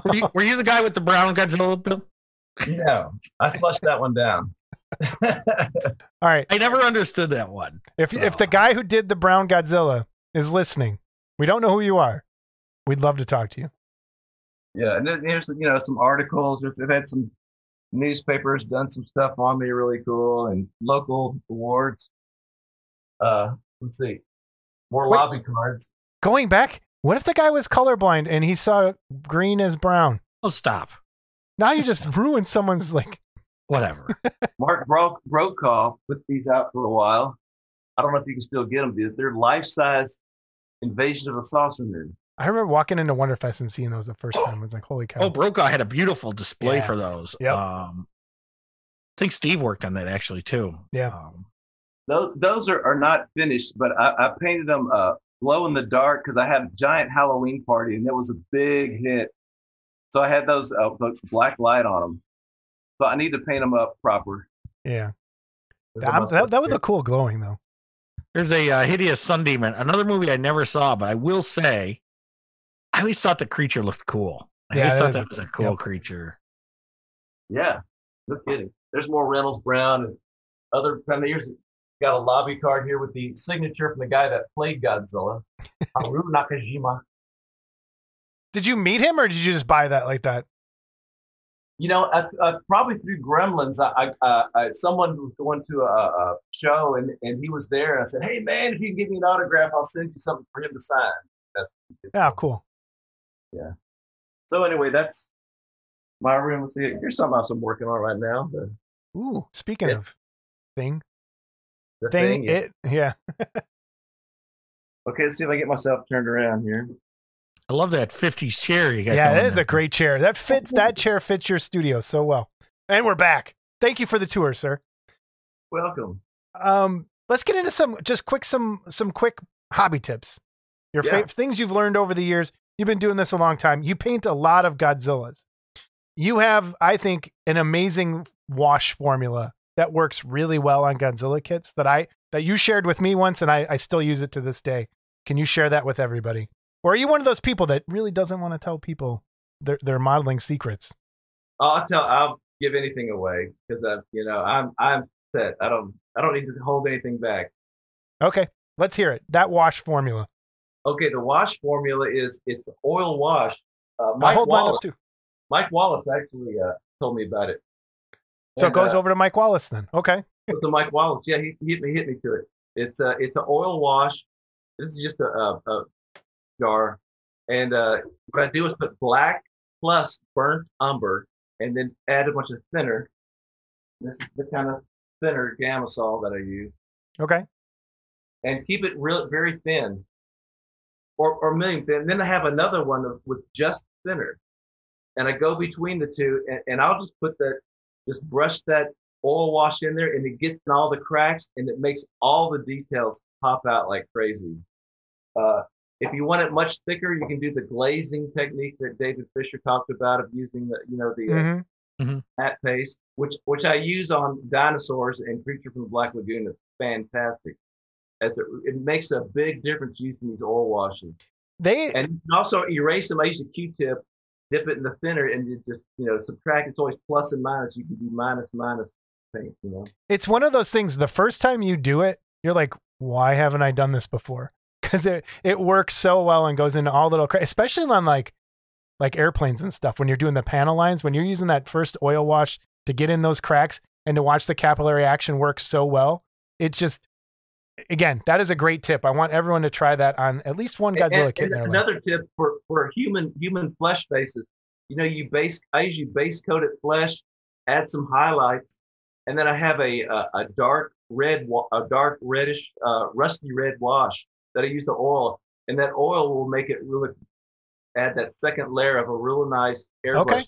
I don't even use airbrush on for a lot of faces. So are you a big airbrush guy or a brush guy? No, I'm a brush guy. Yeah. Because I could never master it and get it to work properly, and they always clog up. It's like, man, I got to go clean the damn thing before I can use it again. 5 minutes at a time, I know. Back to the washes. You can go over acrylic with those as well. You just go over acrylic. I go right. If the acrylic is dry, it doesn't need to be sealed. I don't put any dull coat or anything. Just goes right on it. Yeah, once that oil wash is dry, you can pretty much go over with anything. And if the acrylics are dry, same thing. And then how long does that take to dry? The wash. It takes a while. It does. I take overnight, but it looks great and it dries super flat because the levels of matte really makes a difference on kits that are real flat, or even glossy. A glossy, because light will hit gloss. You can have a great paint job and then you gloss a kit and you go, "Way, you can't see any detail." So it's important to have matte and gloss be part of the dance. I got it at a taxidermy shop. It's called Flatner. I think I got that from Steve Reelhouse. It looks like baking soda. You can add it to any paint and it makes it much flatter. You can get real flat. Oh, okay. Back to the brushes too. There's something about using a brush over airbrush that just feels like you're painting a model sometimes. Airbrush, you're right. My hand is getting crampy too after using them for a while. Yeah, you should probably keep your hands off yourself a little bit less and a little more on the airbrush. But it's so fun. It's so fun. Now you threw me. Okay. Well, another product that I like is this Needle-Mold. Yeah. Okay. So if you Google Needle-Mold, it's a great make a texture stamp. Like if you're putting together a dinosaur or Godzilla model, and you don't want to have the seams to have to use putty and try to match the sculpting, you can use this needle mold and create a texture stamp, and it saves you a lot of time, and it's just perfect every time. Yeah. Can you use it to make pieces too? Yeah, I've made I have a creature kit I want to add a bunch of piranhas to, so I made castings from the little dark horse swimming creature with a piranha. I made about 100 piranhas. Jeez. You know, he's clawing a guy, and the guy's gonna leak out a little bit of blood, and the piranha's like, "Get him, boys!" You know? That's great. That is great. Where do you get that? And because I recently bought some from Aves. Is that who makes it, or can you get it other places? I know Aves sells it. I would go to Google and just type in "need a mold" with a K and see what shows. It'll show up. Okay. Okay. What other hobbies do you have? Whoa, that's a big question here. I'm also a guitarist for a band called Kathy and the Kilowatts, a blues guitarist. I've been playing with her for 40 years. We've got our working on our 5th CD, so I'm a big blues, R&B, Stevie Ray Vaughan, roots music, and I've been learning to play button accordion like Flaco Jimenez, the Texas Tornadoes guys. And man, you know, I'm all over the stringed instruments and learning all kinds of stuff. And if it's interesting, I'm there, baby. And where can people see you right now? Well, right now they can only see me here, you know. Model Club TV. Yeah. Exclusively. Well, I'm here in Austin, Texas. Our band plays here in Austin a lot. We played in Australia. Oh, really? and around Okay, the United cool. States. So, you know, hopefully when this thing clears up, we'll start touring. And so, Excellent. If you go to Google, look up Kathy and the Kilowatts with a K, Kathy Kilowatts. All our stuff will show up. And you Okay. kind of get a taste of what I'm doing. I'll link to it here too as well, because I got to support musicians as much as anyone else. So let's talk about you two knuckleheads for a minute. Uh-oh. I guess you were part of this. Hold on. Let me. Oh, wait. There we go. Creaturescape. Yeah. Bill, what did you do for Creaturescape? And you want to explain what Creaturescape was to everybody? Creaturescape was ahead of its time. It was when computers were coming out. Sean, Back here. There we go. yeah, Sean wanted to create a digital magazine. Sean Coates was his name. Sean Coates Is his name. He's still alive. He's still around. That's a name Yeah, I he's still see, around. isn't Yeah, it? he's still around. KOTZ? I talked to him a couple of weeks ago just to say, hey, are you still breathing, bro? And he's doing documentaries on Frankenstein and all kinds of cool stuff. Yeah. Well, it was an out. He asked me to write an article, and you know, I said I'd be delighted to. And you know, when you write things down, and you know, you do that, Jason, all the time. You know how it is. It kind of makes you stop and think, like, how did I do that? You know, Especially looking at your desk and knowing how I work, you have this pile of paint at the end, and you go, "Oh crap, what did I?" Because I'm so fast. Like I grab stuff, I do this, I mix this, mix that, slap that, and then you have to write the steps, and you kind of go, "Oh no." it takes a lot of time, doesn't it? It does. It's more work than people think. Instead of just, "Oh yeah, I did." Especially when you're unorganized. So I did that for many issues with Sean, and you know, I guess it kind of drifted away. I forgot how it ended, but I was proud of the work that I. Yeah, me too. I was really proud of that too. He was the first guy that really. I mean, I did stuff for Ed's magazine before that, and then I did stuff for Creaturescape, and I really liked it. I thought it was a great idea, and like you said, it was ahead of its time. Because if that came out now, that's basically what AFM is going to be doing here, going digital. And now, like, instead of putting it on CD, he would have just put it up in a PDF, and you could buy it on Amazon. It would be the same thing. And it really stinks that it came out when it did, because I think if it came out right now, it would do really well. That's right. That's Yeah. right. They have ISDN numbers. Hold on. Let me see if we can pick that up. Yeah, there it is. Well, there you go. They have there you go. ISDN numbers even. So Who, just on the cover of that, what are the names on that cover? Who was in that issue, Scott? it doesn't give names. doesn't say? Let me open. Or who was Now that? I've had these forever, right? This is the first time he's opening it, probably, because everything is mint in box with Scott. I hate you. Nothing on this one. Nothing? Here's a question and answer with Mike Nelson. Just tells you this is Universal Monsters. Okay. I think they were Fur and Fangs, Dino Land. That's the one I did the plesiosaur for, I think. Destroy all monsters. I got a feeling Bill's probably in this one. It's a Godzilla. I'm in that thing. one too. I think we're both. Yeah. And the gorilla from the Black Lagoon. But yeah, it doesn't really say who's in what. Okay, yeah, I think when you open it up, it lists. But yeah, if you like, maybe I'll grab some pictures from. And then it. I guess they linked online. Yeah. Which I'm sure the links are probably dead now. Yeah. But Ooh, maybe we should try not. that. Bill, other hobby tips. Anything important? I think when we recorded this before, the fearless thing. I want you to really hit on that again. Yeah, I'd like to encourage everyone who's a little tepid about you have an expensive kit and you're worried about messing up and stripping paint. Don't do that. Just That's me. be fearless. Be fearless. You can I always paint right over it. I never strip anything, and I cut up models if I'm envisioning like, oh, wouldn't it be cool if you posed this way? And you can add a coat hanger here and a coat hanger there, and fill it in with the aged putty, and then match the texture with the needle mold texture stamp, and you got a whole new thing. And be creative. Let your mind go where. I always think of these new scenarios, like what if the creature from the Black Lagoon met Indiana Jones? You know, I'm thinking of stuff. Right in his eye. Yeah. So, what was the first real expensive kit you cut up and kind of looked at it and said, "Well, there's no going back now"? I mean, what was there one that really sticks out where you go, "Well, here we go," or did you start small and work yourself up to the point where you weren't tepid or afraid to Yeah. Well, one of them was I remember the Billiken Saucer Man, Monsters in Motion. They wanted like 125, and I was like, oh. But I pulled the trigger, and when I got it, I was happy the way it looked, and it made me happy. It's just money is like the ocean. It comes and it goes, and it comes and it goes.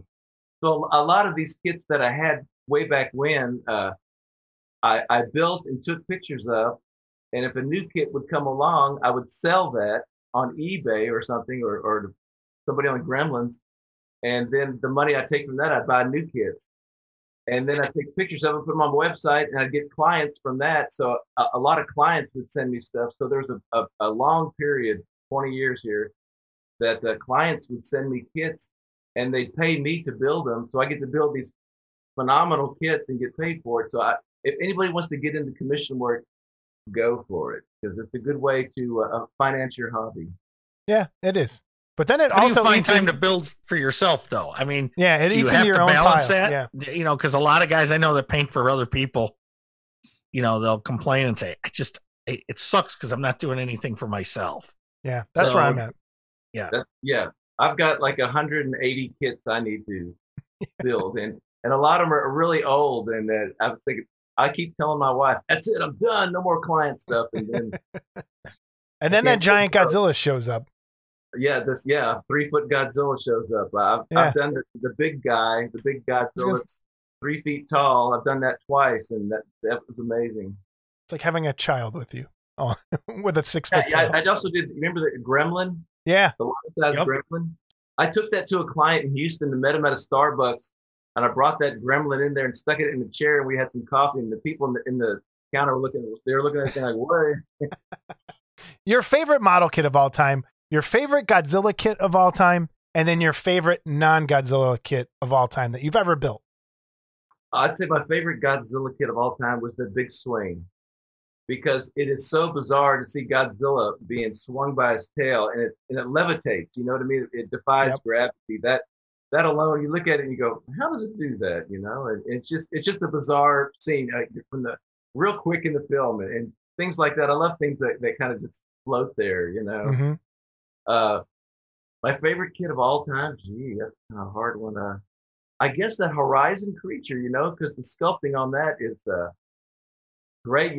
A lot of those sculptors from Japan, man, they got the gift. Let me tell you. They do. They really do. And Jeff Yeager, I love Jeff Yeager. I just everything he does. He's got classic monsters down. Yeah, he gets mentioned every episode. He does. He needs we to should pay get us. Yeah. we should get some money for mentioning Jeff. And you know what's funny? He said his brother's a better sculptor. Well, I'd love to see that.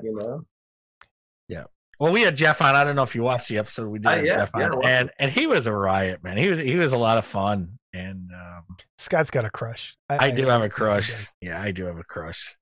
He's taking over from my David Fisher crush and Elva Yeager crush, I guess. But Hey, man, it's understandable when someone does that well sculpting. Even my wife goes, "That's really good." but you talked about the Japanese sculptors, like the Horizon creature, which is beautiful. And I always say when people ask me the Horizon Joker, and I know you don't look like you're a superhero fan, so you don't have a lot of stuff there, but that Horizon Joker kit, that first one where he's standing, leaning back, that's a beautiful sculpt. It's phenomenal. And all of those things roughly came out at the same time. There was that period of like 4 or 5 years where they put out some really amazing vinyl kits. Horizon. Yeah, and some really dogs too, though. There were some bad. The Wolfman and Mummy were not good. No, the fur was No. no. And the superheroes were touch and go, and I always make fun of my friends that have the Dark Phoenix or the Doctor Doom. I'm like, throw that thing in the garbage. Yeah, that Doctor Doom's weird. I know, but man, guys love it. There's guys that paint it and they love it. Hey, Well, there was a time you Okay. could only get certain kits, and anything that was a garage kit, I would That's almost go for it. that's absolutely because you'd go around here. I'd go in a comic shop, and that's kind of all they had. I'm like, okay, I'll take that one. right. And it was totally true. I see one of the things I see a lot of people put out kits is the mouth color, and I want to say if you use red plus white, make a pink, but add a golden brown, which is like raw umber or raw sienna. Raw I'm sorry, sienna.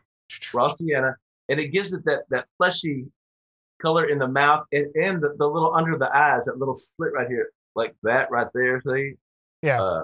that's a perfect color for that.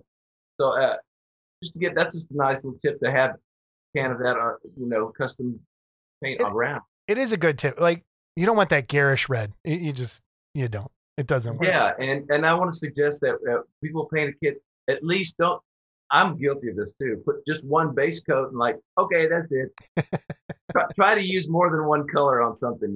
2 colors can really make a difference. It does. my pet peeve is always the white skulls or the white eyes or the stark white teeth. And, I remember David talked about the oyster gray on the eyes when he, on the one video. So I get so you got those, those are just pet peeves. When I see people paint fingernails on a human kit and they paint them white, I'm like, what are you doing? Okay. Or even claws on a dinosaur and they're just white. Throw something in there, throw a wash in there, throw something in there. And another one I always go after, Bill, is gray rocks. I'm like, go out in the yard and find me a gray rock and brown trees. Stop it. Trees aren't brown. No, I tell my kids that all the time because at school, everyone always draws brown trees. And I'm like, they're gray. There's little bits of green in there. There's brown. Yeah, it's cool. But you can get away with it, on No, my fantasy kindergartners stuff. will not paint brown trees ever. Never. And that's exactly how I do. But Well, it depends stylistically what you want to do because I will paint Dracula blue. A lot of people paint Bela Lugosi the flesh colored, right? Or Frankenstein. right. I mean, here's something I wanted to say.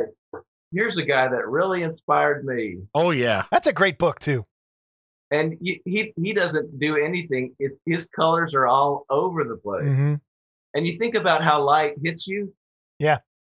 And when you have highlights that are say purple or these weird colors of azure blues, it makes it really interesting. It does. It really does. So you're not a flesh Frankenstein person, right? Nope, not me. I like to get them on my New Jersey friends because they love to paint those flesh Frankensteins, and I'm like, It's an East Coast thing. Gotta be green, and or at least a ghost, grayish with no, very pale, super pale. right? Steve always does kind of a yellowish, pale, dead-looking thing, And when I see these flesh-colored Frankenstein monster kits, I'm just like screaming, "Stop it!" Like, well, he sure looks healthy. Yeah, but on the other hand, it's hey, however you want to paint it, whatever you think is good. That's true. Go. Who am I to talk? Yeah. Who are you, dude? Yeah, just my own particular. I think enjoy yourself with color. I mean, we have these colors. I'm going to take a chance and paint Godzilla brown if you want to, or but add red highlights or something. You know? I did see though. I think it was on your website the other night when I was perusing the, so I could know something about you. No, I'm just kidding. I know I've been looking at Bill's stuff for years. Well, please go to my website, monsterjones.com. Monsterjones.com. But you actually did paint. I think it was a Curse of the Werewolf, kind of a Go-Go style in there, didn't you? So you have experimented with that, and I know Jeff Camp really can nail that look for sure. On everybody should try that. It's a lot of fun to try to do that Go-Go style. And that's why the miniature guys, the guys that do the smaller scale stuff, that's exactly how they paint. They look at our stuff a lot of times, the larger scale, they go, it looks like toys, because they paint, a lot of those dudes just paint based on light and how light affects the surface. And that's all they do. And when they look at us, where it's the same flesh tone kind of throughout the whole kit, they're like, that doesn't look right. They can't even, it doesn't mix for them. So I'd love to see some of those guys get over to our side and do some of that stuff. And some of our guys go there and try some of the smaller stuff. I just saw Wolfman that a guy was painting kind of like that. Yeah. It was the Polar Lights Wolfman, the Bowen one. But he said, yes, I've got the light hitting it from the left. And yeah, it looked like the miniature guys painting. Mm-hmm. How about black and white? Have you done any black and white work for anyone, Bill? Or have you? I have. I did a the Bride of Frankenstein. It was a bust. I guess Howard S. Yeah, Howard S. I've got that one. The Groom, I think they call it. I had to wash that thing in a wheelbarrow because it's so big. I didn't have anything to wash off the release of it in a wheelbarrow.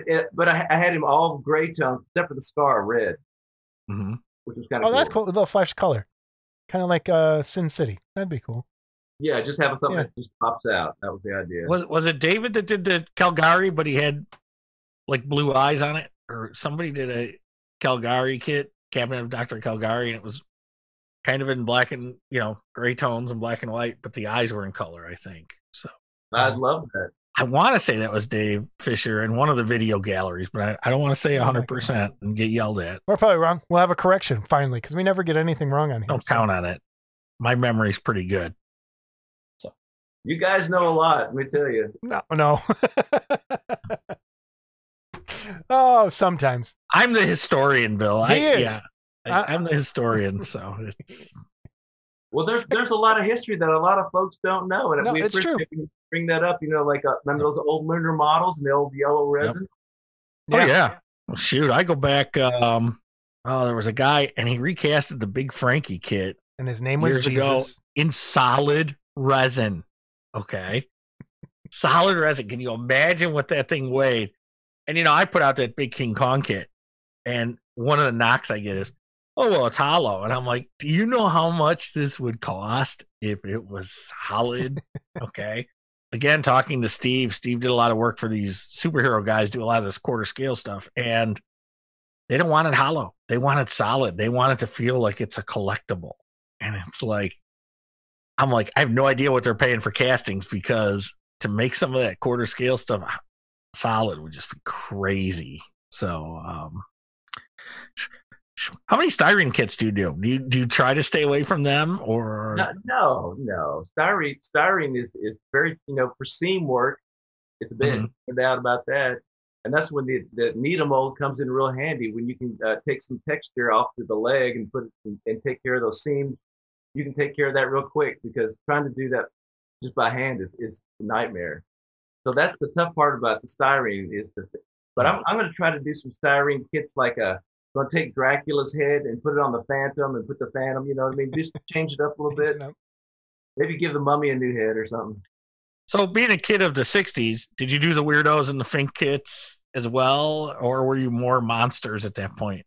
Ever since Famous Monsters came out, I said, those monsters are cool. And, it's like my dad, it's like, So for some reason, I always liked monsters, and they could show that they were pissed off. And the things I love about the monsters I like, they didn't ask to be monsters. Frankenstein didn't ask to be Frankenstein, and Dracula, I don't know how he became Dracula. But he might not have asked for it. It's sort of, and Wolfman didn't ask to be Wolfman, So they're sympathetic characters. I like that. They are very I just sympathetic. I progressed. I didn't do the weirdos and I didn't do the rat finks as much, although I can look at it with the nostalgia of what it was now. But I like stuff like show cars too, though, like Tom Daniels stuff, the Red Baron cars and all that. So did you do cars at all, or did you just do straight monsters and then go to guitars and I did girls? I did one car. It was like this bathtub on wheels, you know, and they had a model contest, and I got glue all over it. It was a nightmare. I said, I'm not set up for cars. You know, any kind of detail, precision painting, that's not me. I'm just slap it on there, throw on a wash, and that looks pretty good. Let's go. Yeah, I've got some car models. I'm not gonna lie, but I like the show cars. Like you said, the thing with the bathtub, Tom Daniels stuff, something that's got a little more than just a car. You know, so Well, you need to see the Tales from the Rat Fink. You'll love it. We'll watch that. Oh yeah, I got it written down. All right, Bill, let's get your plugs in again. Your band website, your website, and anything else you want to plug so we can get that in there. And then we'll put all of your information down in the bottom of the video. So my model website with it's just a photo gallery. It's all it is. It's called monsterjones.com.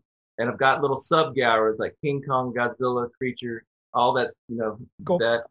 And I've had that for years. And our band is Kathy and the Kilowatts with a K. And if you just open up a Google window and put Kathy Kilowatts, all our stuff will show up, and you get a good taste of, you know, this kind of music you like. So, Excellent. Well, Bill, seriously, thank you again for joining us twice. It's like, oh man, thank you. You're the best. Yeah. thank you guys for doing what you do, because you know, modeling is a lonely hobby. We're by ourselves doing this, and if somebody else can talk the geek language and they understand the geek language, it's really nice, you know, that I used to talk with John Tucky for hours, and we just geek out on all kinds of stuff, you know, and Yeah. I kind of miss that. I used to talk to Mike Wallace a lot for a long, but I haven't had those long conversations. But you guys are doing it. Thank you. Yeah, we're trying. We're trying to keep that Right. alive. And yeah, John was a big fan. I mean, I don't think there's any horror movie John didn't see. He saw a lot, you know, and he'd get so frustrated with me. Well, you know, that's from blah blah blah. Yeah, John, I've never seen that. God, what are you, a horror fan or what? What's the deal? And John, yeah, Well, seriously, thank you for the compliments as well. We're trying. And doing a great job. we all will love have it. you back one day to go through some more stuff that you're building. I would love to. Absolutely. I'm willing to share. Cool. All right. Thank you, sir. Bye. Thanks, Bill. You betcha. And we are back. Bill Monster Jones. What a cool dude. Yeah, Bill's a riot. Yeah, that's Bill's all right. like, We had some good conversation off camera too. Bill's yeah. a good guy. All these years, I've never met him. Like, Really? I mean, I've seen him, and I've seen pictures of him, and I've seen his website, but I don't think I've ever sat and talked with him or introduced myself. I've had some correspondence with him.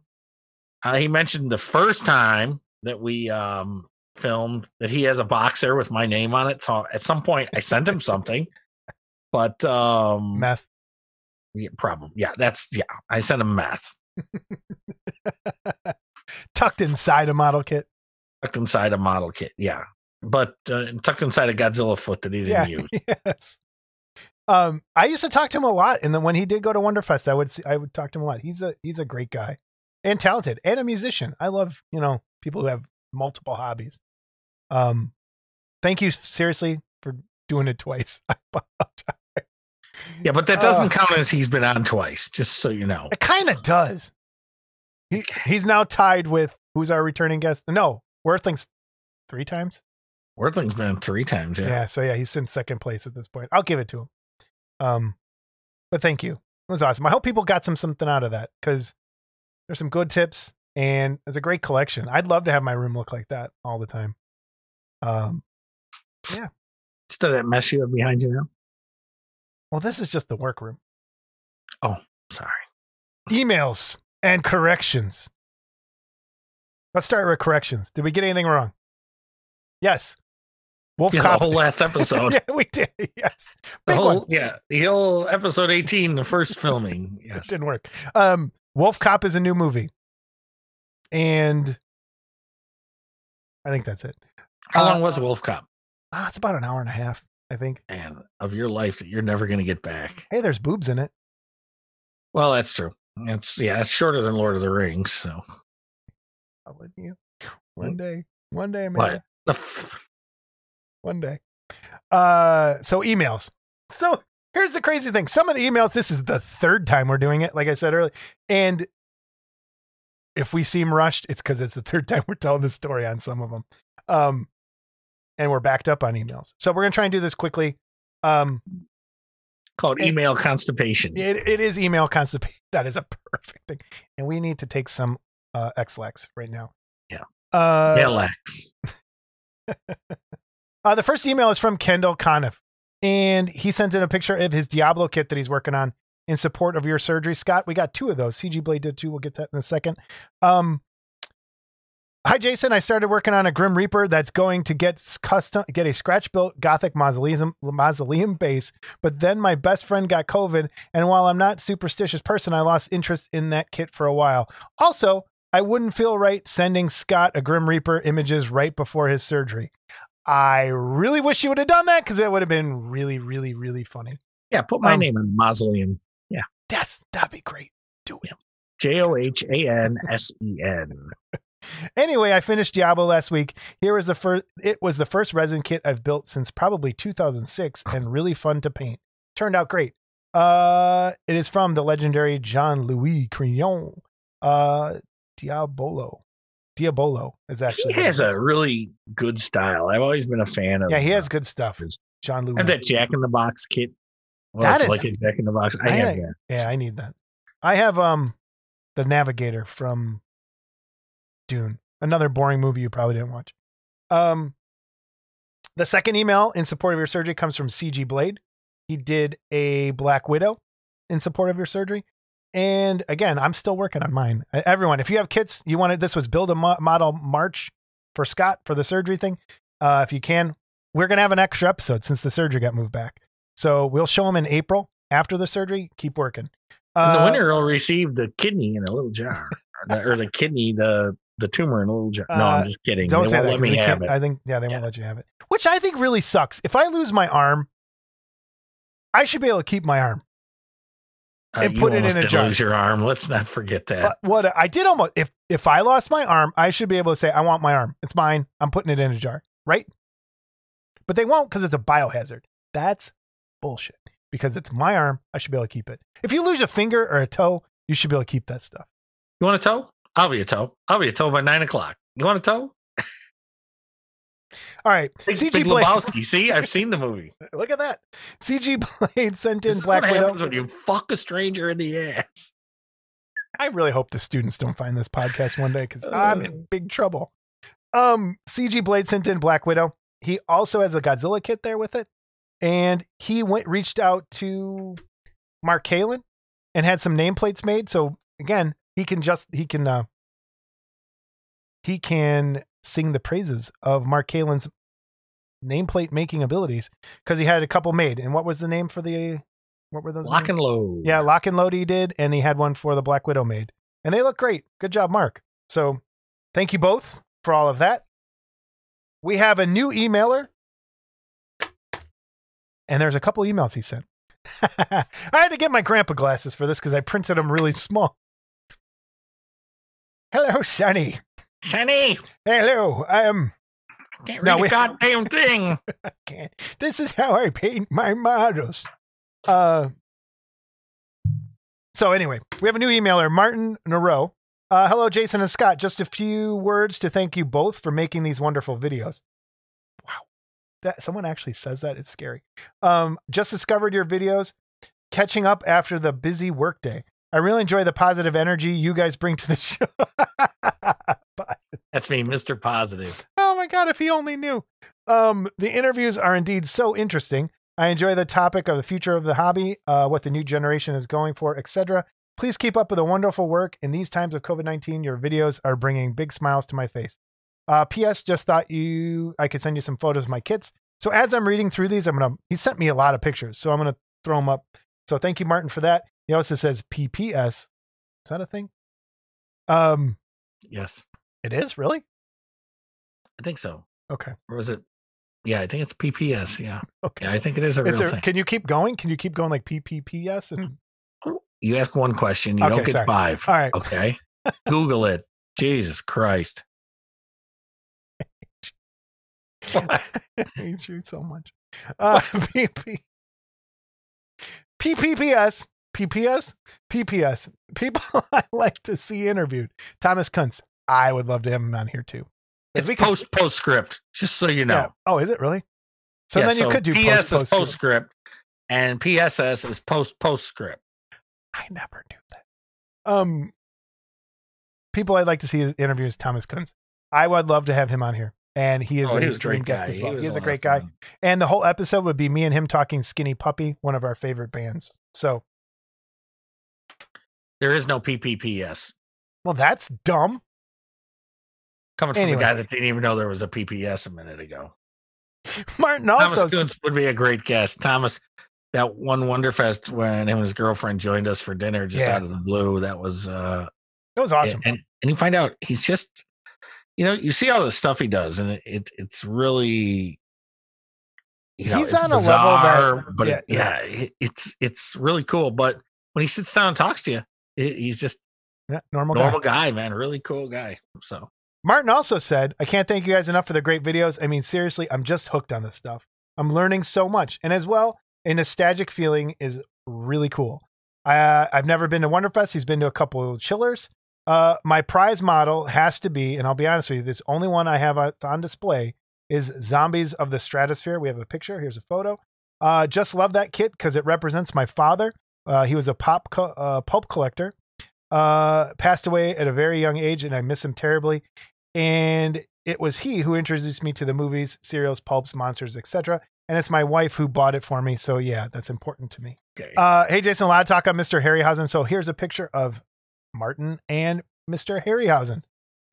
Great pictures. It's from San Diego, actually. He was such a gentleman, so kind, and his lecture was incredible with original art. I agree. When Harryhausen was at Wonderfest, nicest guy in the world. Couldn't say anything bad about that dude. Like, just nice guy. Last one from Martin. I'm starting to wonder if you received my emails, suggestions for the show. Any chance you can interview John Dennett? I really love his work, and it's he's such a nice guy. I'm sure he'll make a wonderful interview. Yes, John Dennett's on the list too. We're going to be reaching out to people as we go. And as far as the reading emails things, I'm bad at it. And so by the time I get home from work, I get so many emails. I just don't want to look at emails. Maybe so I forget to forward them to me. No, I want to be in control of that. You be in control. Because I don't trust you. All right. You have control. You have the edit button. You have the balloons that I have no control over. We could get the emails. Peter Jackson photos that you keep popping up. You can get emails that you don't want to show me that I need to see. So. Okay. Anyway. So you get the emails and forward them to me. I will. Okay. And I can read them and it won't sound like it's going through a tape recorder backwards. All right. This guy. This fucking guy. All right. Logan has the lightning round for us, and we're doing these for the third time. So these stories are going to be shorter than they were the first time. I'm changing my answers every time. All right, here we go. Logan, lightning round. What are some of the best things you have experienced at Wonderfest and or other conventions? Wonderfest for me, hanging out with Ken Kelly one night and a group of people that I knew, but I didn't usually hang out with, and we just had a blast, and Ken Kelly and I busting balls with each other, and it was just it was a lot of fun. I laughed so hard I had a headache at the end of the night. So no, that was a good time. Of course, lots of good times and laughs with all of our friends, over the years. Stupid stuff happening in the bar and just whatever, just stupid stuff we've witnessed. And we witnessed a wedding one time in the lobby. So there you go. And a lot of stupid stuff. My favorite experience from Wonderfest doesn't involve models or modeler or anything. I was coming out of the dealer room one time and I see this guy sitting on the floor and he's kind of looking at his bag of stuff he bought. And I used to watch ECW a lot, which is Extreme Championship Wrestling. And I look down and I'm like, that guy looks a lot like Roadkill the Angry Amish. And so I go over to him and I'm like, are you Roadkill? And he looks up at me and he goes, yeah. I go, no way. What are you doing? And I adjust. This was like 98 or 99. Like, it had to be around then. And I'm like, what are you doing here? What? And he lived in the area. He saw the commercial for Wonderfest on TV or on the radio. And he's into like horror, sci-fi stuff a little bit. So he just dropped in and didn't know it was a model, like didn't even know what a garage kit was. And he was like, oh, it was that a good time? And I got to meet Roadkill the Angry Amish, which if you go watch ECW videos on YouTube. So he just happened to be there. The other conventions part is, I just want to mention Horror Hound weekend in Indianapolis and Cincinnati, and Mask Fest, which is part of the Indianapolis show. I have the best time at those shows, and the best time I had at those shows was with my friend Adrian, who passed away a few years back, and we witnessed. If you think Wonderfest gets crazy in the drinking, I've watched one of the Michael Myers actors out of his mind drunk in a bar with some other of the people you usually see signing autographs and stuff. I watched a movie, or a guy who was in a movie, obviously on stuff or a lot of liquor, with a bunch of underage girls on a couch that just looked really strange. So it's always these really odd things that happen at those shows that me and Adrian would just get. They have like a little circus sideshow at night, and they have all these like just really cool stuff going on at the Horror Hound weekend shows. I miss them deeply, deeply since COVID started, because I've now missed 2 of those, one, 2. They're usually in October, but Horror Hound, there's 2. But I want to go back to those. I really love those shows, and it's bittersweet because Adrian's not here anymore. Okay, moving on. What are the worst things you've experienced at Wonderfest and other conventions? Let's do one worse than Wonderfest and another convention if you got it. Yeah, one worse than Wonderfest was the year they had it in the other in the expo across the street, and they were rehabbing the hotels. And I remember I got in late the night before, and they had put me in the hotel across the street. And my wife's like, "There's no way I'm staying here." And I was ready to turn around and go home because they had switched my hotel, and I ended up at the Hampton, which Hamptons are generally pretty nice. And I was pouring resin in the room that night too. And of course, who isn't? But why it was bad is, and don't get me wrong, my wife was with me and we were fine. But by the time I got to the Hampton, I didn't want to go back to the Executive West and hang out in the bar. So I hung out with nobody that year. Yeah. I think we all went to dinner one night and that was it. And so that was that. And then in the Imagination Expo, my good friend Ed Baukley had chipped one of his kits and went and got some paint and tossed it across the room at me. And I had no idea what he threw at me. I look up in the lights. I totally lose it. Like a Cubs player. For all I know, he threw a brick at me. So I duck out of the way. This can of paint hits the ground. Black paint hits the ground, splatters all over his banner and all over the carpet, all over me. And I have a picture somewhere of me with this stuff all over me. And he sat there while his wife and I were on our hands and knees. And he went and told Rotundi, and Rotundi comes and looks at it like it was my fault. Like, what the fuck did you do?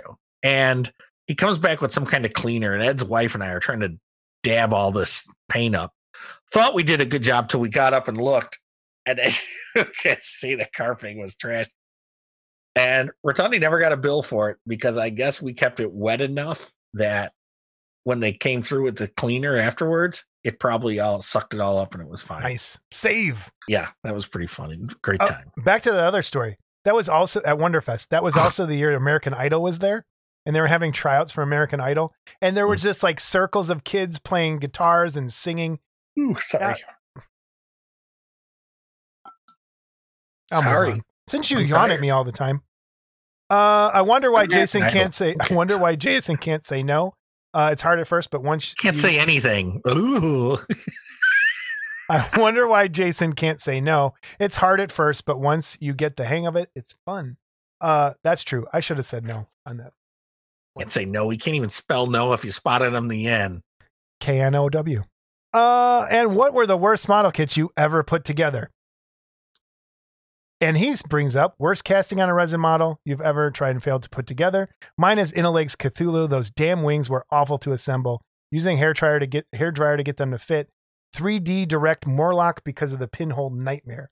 and brittle resin. Don't get me wrong, it was awesome sculpt, but the resin is like chalk. I agree 100% on that Cthulhu kit. And I went to a talk at Wonderfest the year that came out, and John Dennett was talking about how he wanted it released in resin because he knew it was going to be a nightmare in vinyl, but it would have been too expensive. So they just did it in vinyl anyway. That thing needs to be redone in resin or resculpted. I would love him to redo a newer version of it, because today you could make the tentacles on his face doing cool stuff. But yeah, those, and then afterwards the arms sag. I reinforced them, and again, I agree that Inaleg Cthulhu and Inaleg Spawn was terrible. That cape was a nightmare, and my other one that I remember hating was the Netherworld Dr. Chenard that I have, because the big base that's in the shape of the puzzle box, they did not fit at all, and so you had to put them together and then resculpt all the puzzle design in there out of back then like Milliput or whatever we had, like nothing like it was brutal. How about you, Scott? Worst casting you've ever seen, or because you don't really put stuff together? So one thing that was bad is, and everyone of course can attest to this that's ever built this kit, and I've just looked at it out of the box and went, Jesus. The Sideshow, the Wrightson Frankenstein, especially the base, the warpage on the vinyl is anybody I've ever talked to, and people have spent a lot of time and really made that. It's a beautiful kit. It's one of the most beautifully sculpted kits ever, in my opinion. Yeah. But from what I understand, it's a nightmare to put together. And the other one I had problems with was the vinyl Janus Dracula, and I still haven't painted it. But the vinyl went together really strange. And at the time, when I finally got the cape to fit together right, I actually had the girl I was dating at the time was dropping the glue and spraying it, and it was like I was stitching it going down the line of the cape to get it right. Yeah, it wasn't. I just recently built, like in the last, it was like 10 years ago now. Oh my God. It wasn't fun. I did not like doing it. No, it's a nightmare. It looks fine when it's done, but it's a nightmare. So get the resin one if you can get it. Yeah. Yes, I agree. Our final two emails are from the same person. Of course, it's Phil Kupka. And we already talked about part of this. It was he watched Velocipaster, and that's where I decided to watch it from. He also says there's also I Was a Teenage Wereskunk and 5 and 6-headed Shark Attacker on there on Amazon Prime, which is true. Go watch those too. Scotty, don't listen to Jason. Don't open the Lone Ranger and Tonto. Open it. Attire. Jason, what was on your shirt? That was a couple episodes ago. That was a Mask Fest t-shirt from a couple years ago. Model paints. Paint of choice is Craft Paint. Ceramcoat is the brand I prefer. It's inexpensive, and I get results with it. You know I don't use an airbrush, so I can't vouch for it if it works in one. It does. You can thin it, but it's not as good. I wish, though, they would stop discontinuing colors and changing the names of colors. We talked about this the first time we recorded it with Bill. I suggest everyone that uses Craft Paint, give Reaper a call and buy one of their paint sets. You will know it's night and day. It's not that expensive. It's about the price of a kit. You will love that paint. And it's super, like, trust me, please give them a shot. It's not as expensive as some of the Citadel paint. Give Reaper a try. American company, great people, great paint. I'll even put a link in the description. They have not paid me to say any of this ever, but it's a great starter paint. If you're like a craft paint person, please give like that paint a try. Modelers are artists, enough said. Don't fear the Reaper. Don't fear the Reaper. Jimmy Flintstone, we know Kurt loves his stuff. We talked about this a little bit. I built 4 of his Mad Monster kits, all pictured below, and we'll put them here as I speak.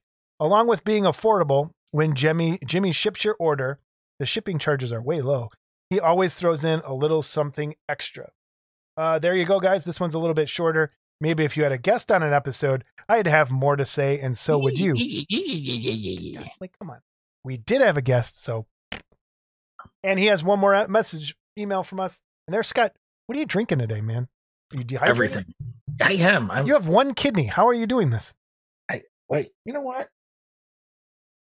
I'm not just talented in this. Hold on.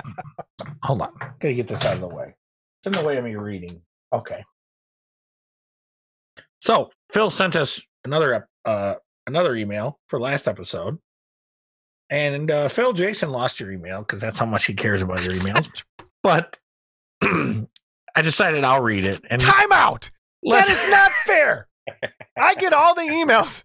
So the ones I get the entries for the model kits, and then I get the oh my god! do it all. I fuck it all up too, Alright, and don't alright, do go the ahead. sound, Go so ahead. we have to do it a second Go time. ahead. Go ahead. Okay.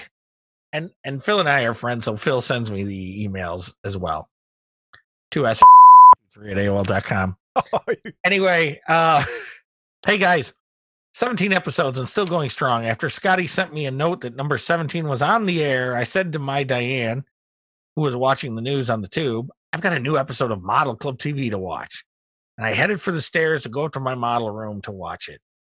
She basically told him, you can watch it here. So we went over to the couch. I just want to see this one news story.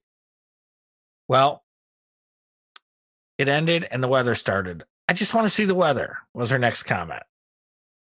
It was just a short update. Then another news article started up, and then I finally said, I got up and I started for the stairs again. Here, you can watch your show, she said. To which I replied, and then he writes in parentheses, not really, because she'd bust him in the head. I want to be alone with my boys. Okay. All I can say is I like to be alone with my boys too. Okay. Next paragraph. Haven't seen The Willy's Altar Boys, Wonderland. right? Yeah. Yeah. I haven't seen Willy's Wonderland, but we'll check it out. My favorite Nick Cage movie is It Could Happen to You. No spoiler alert. Check it out, Jason. It's not a kill your mother, kill your father movie. And Scotty, That's the point. there are no giant apes.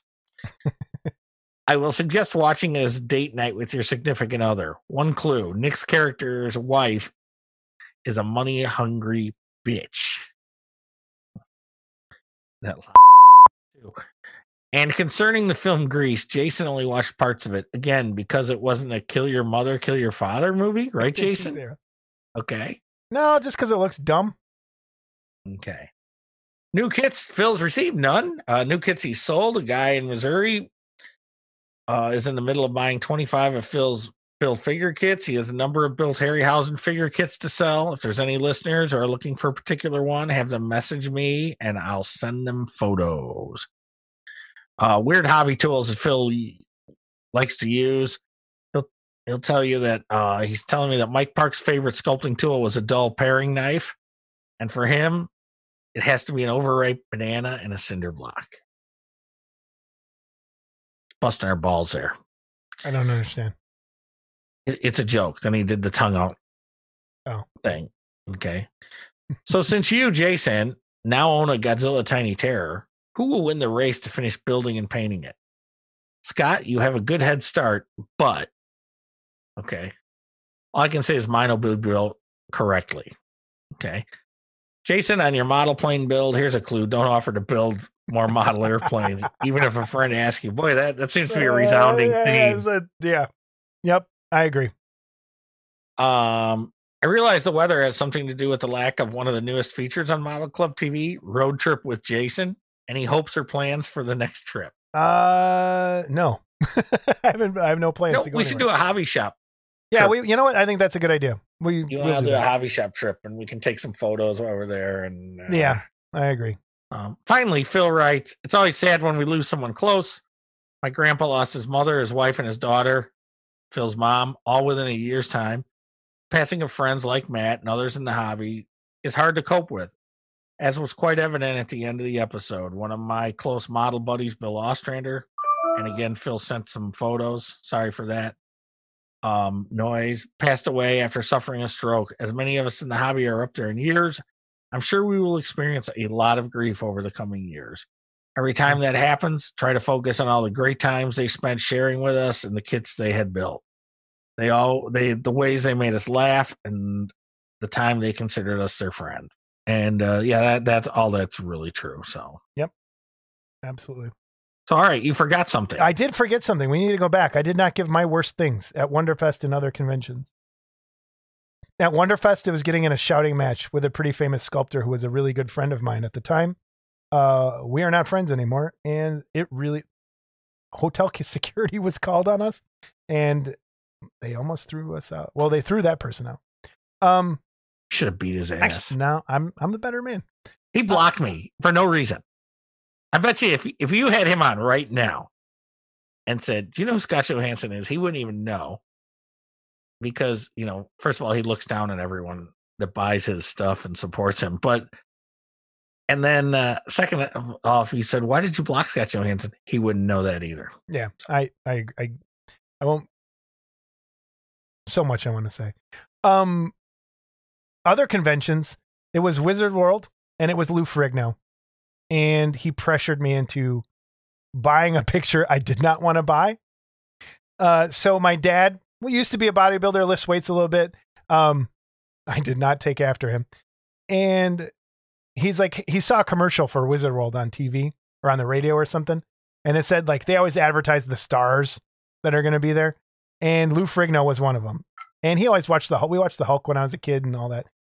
And so he's like, "Hey, are you going to that thing?" And I'm like, "Yeah, I'll probably go." And I really didn't want to, but I went. And I walk up to Lou Ferrigno's table. He wanted his one pic. He's like, "Just get an autograph for me." I'm like, "Okay." He's like, "How much do those usually cost?" I'm like, "Yeah, I think they're like $20 a picture or like $10 a picture. It depends on the person." And he's like, "Well, here's like $20. Give me something." So I go up to Lou Ferrigno's table and there's nobody there. And as I'm learning more, this is a very common thing with him. Wow, he's not a very nice guy. I walk up there and it was the usual set of pictures on the table. And he's sitting there with his girlfriend or wife or somebody. And I'm like, "Hey, Mr. Ferrigno, I want to get a picture signed for my father." And I'm like, "Here you go. Here's $20. He goes, "They're 2 for $40.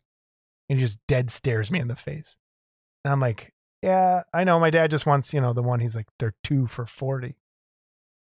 And I could not say no to the Hulk. And I just felt like he was going to jump over the table and like stuff the thing in my pants and then punch me in the face. So I was like, "Okay, I'll take 2. And he's like, "Well, what do you want me to sign on both of them?" I'm like, could you put "Don't Be a Girly Man, Leon" on one of them? He's like, "What on the other?" I go, I don't know. You choose." So he just signed his name or something. I said, "They're 2 for $40. That's what I should have done. So I was just, I felt like a victim after I walked away from that table. And there's other people I've heard stories in the modeling community. You can leave them in the comments here. I'd love for more people to find out about him, but yeah he's made a name for himself. Come get me. Come get me. Yeah, like he can hear you. Yeah, it's true. Sign it. Come get me, Lou. Yeah. All right. Anyway. Another joke that I'll go to hell for. You're already going now. Okay. That's it. We solved the world's problems today. I think. For the second time this week. Jag. All right, Scott. How was your day otherwise? You okay? You good? You seem a little down today. Well, I had an incident today in the garage. My snowblower's been sticking the throttle on it. So the weather's been nice here, so I set up a table out there and I said, "Well, I'm going to take this apart and work on it." So I dumped the gas into a little Tupperware thing, just threw it under the table while I was working. And I had my dog out there, and he's a lab, and he's dumb, and you let him. And I look down, and he's just fucking licking the gas up. I'm like, holy fuck. And I grab it away from him real quick, and all of a sudden he looks at me, he starts and he's running into shit, and he just fucking yeah. And it's like, I don't know what to do, and he's old, but he's running into shit like crazy, and he's fucking bashing his head into the metal fucking toolboxes I got out there. And I'm like, I don't know what to do. I can't catch him, and he won't let me touch him. And all of a sudden he stops, and he just looks at me, and he falls over. Boom. What? Did he die? No, he ran out of gas. I hate you. I hate you. Goodbye, everybody.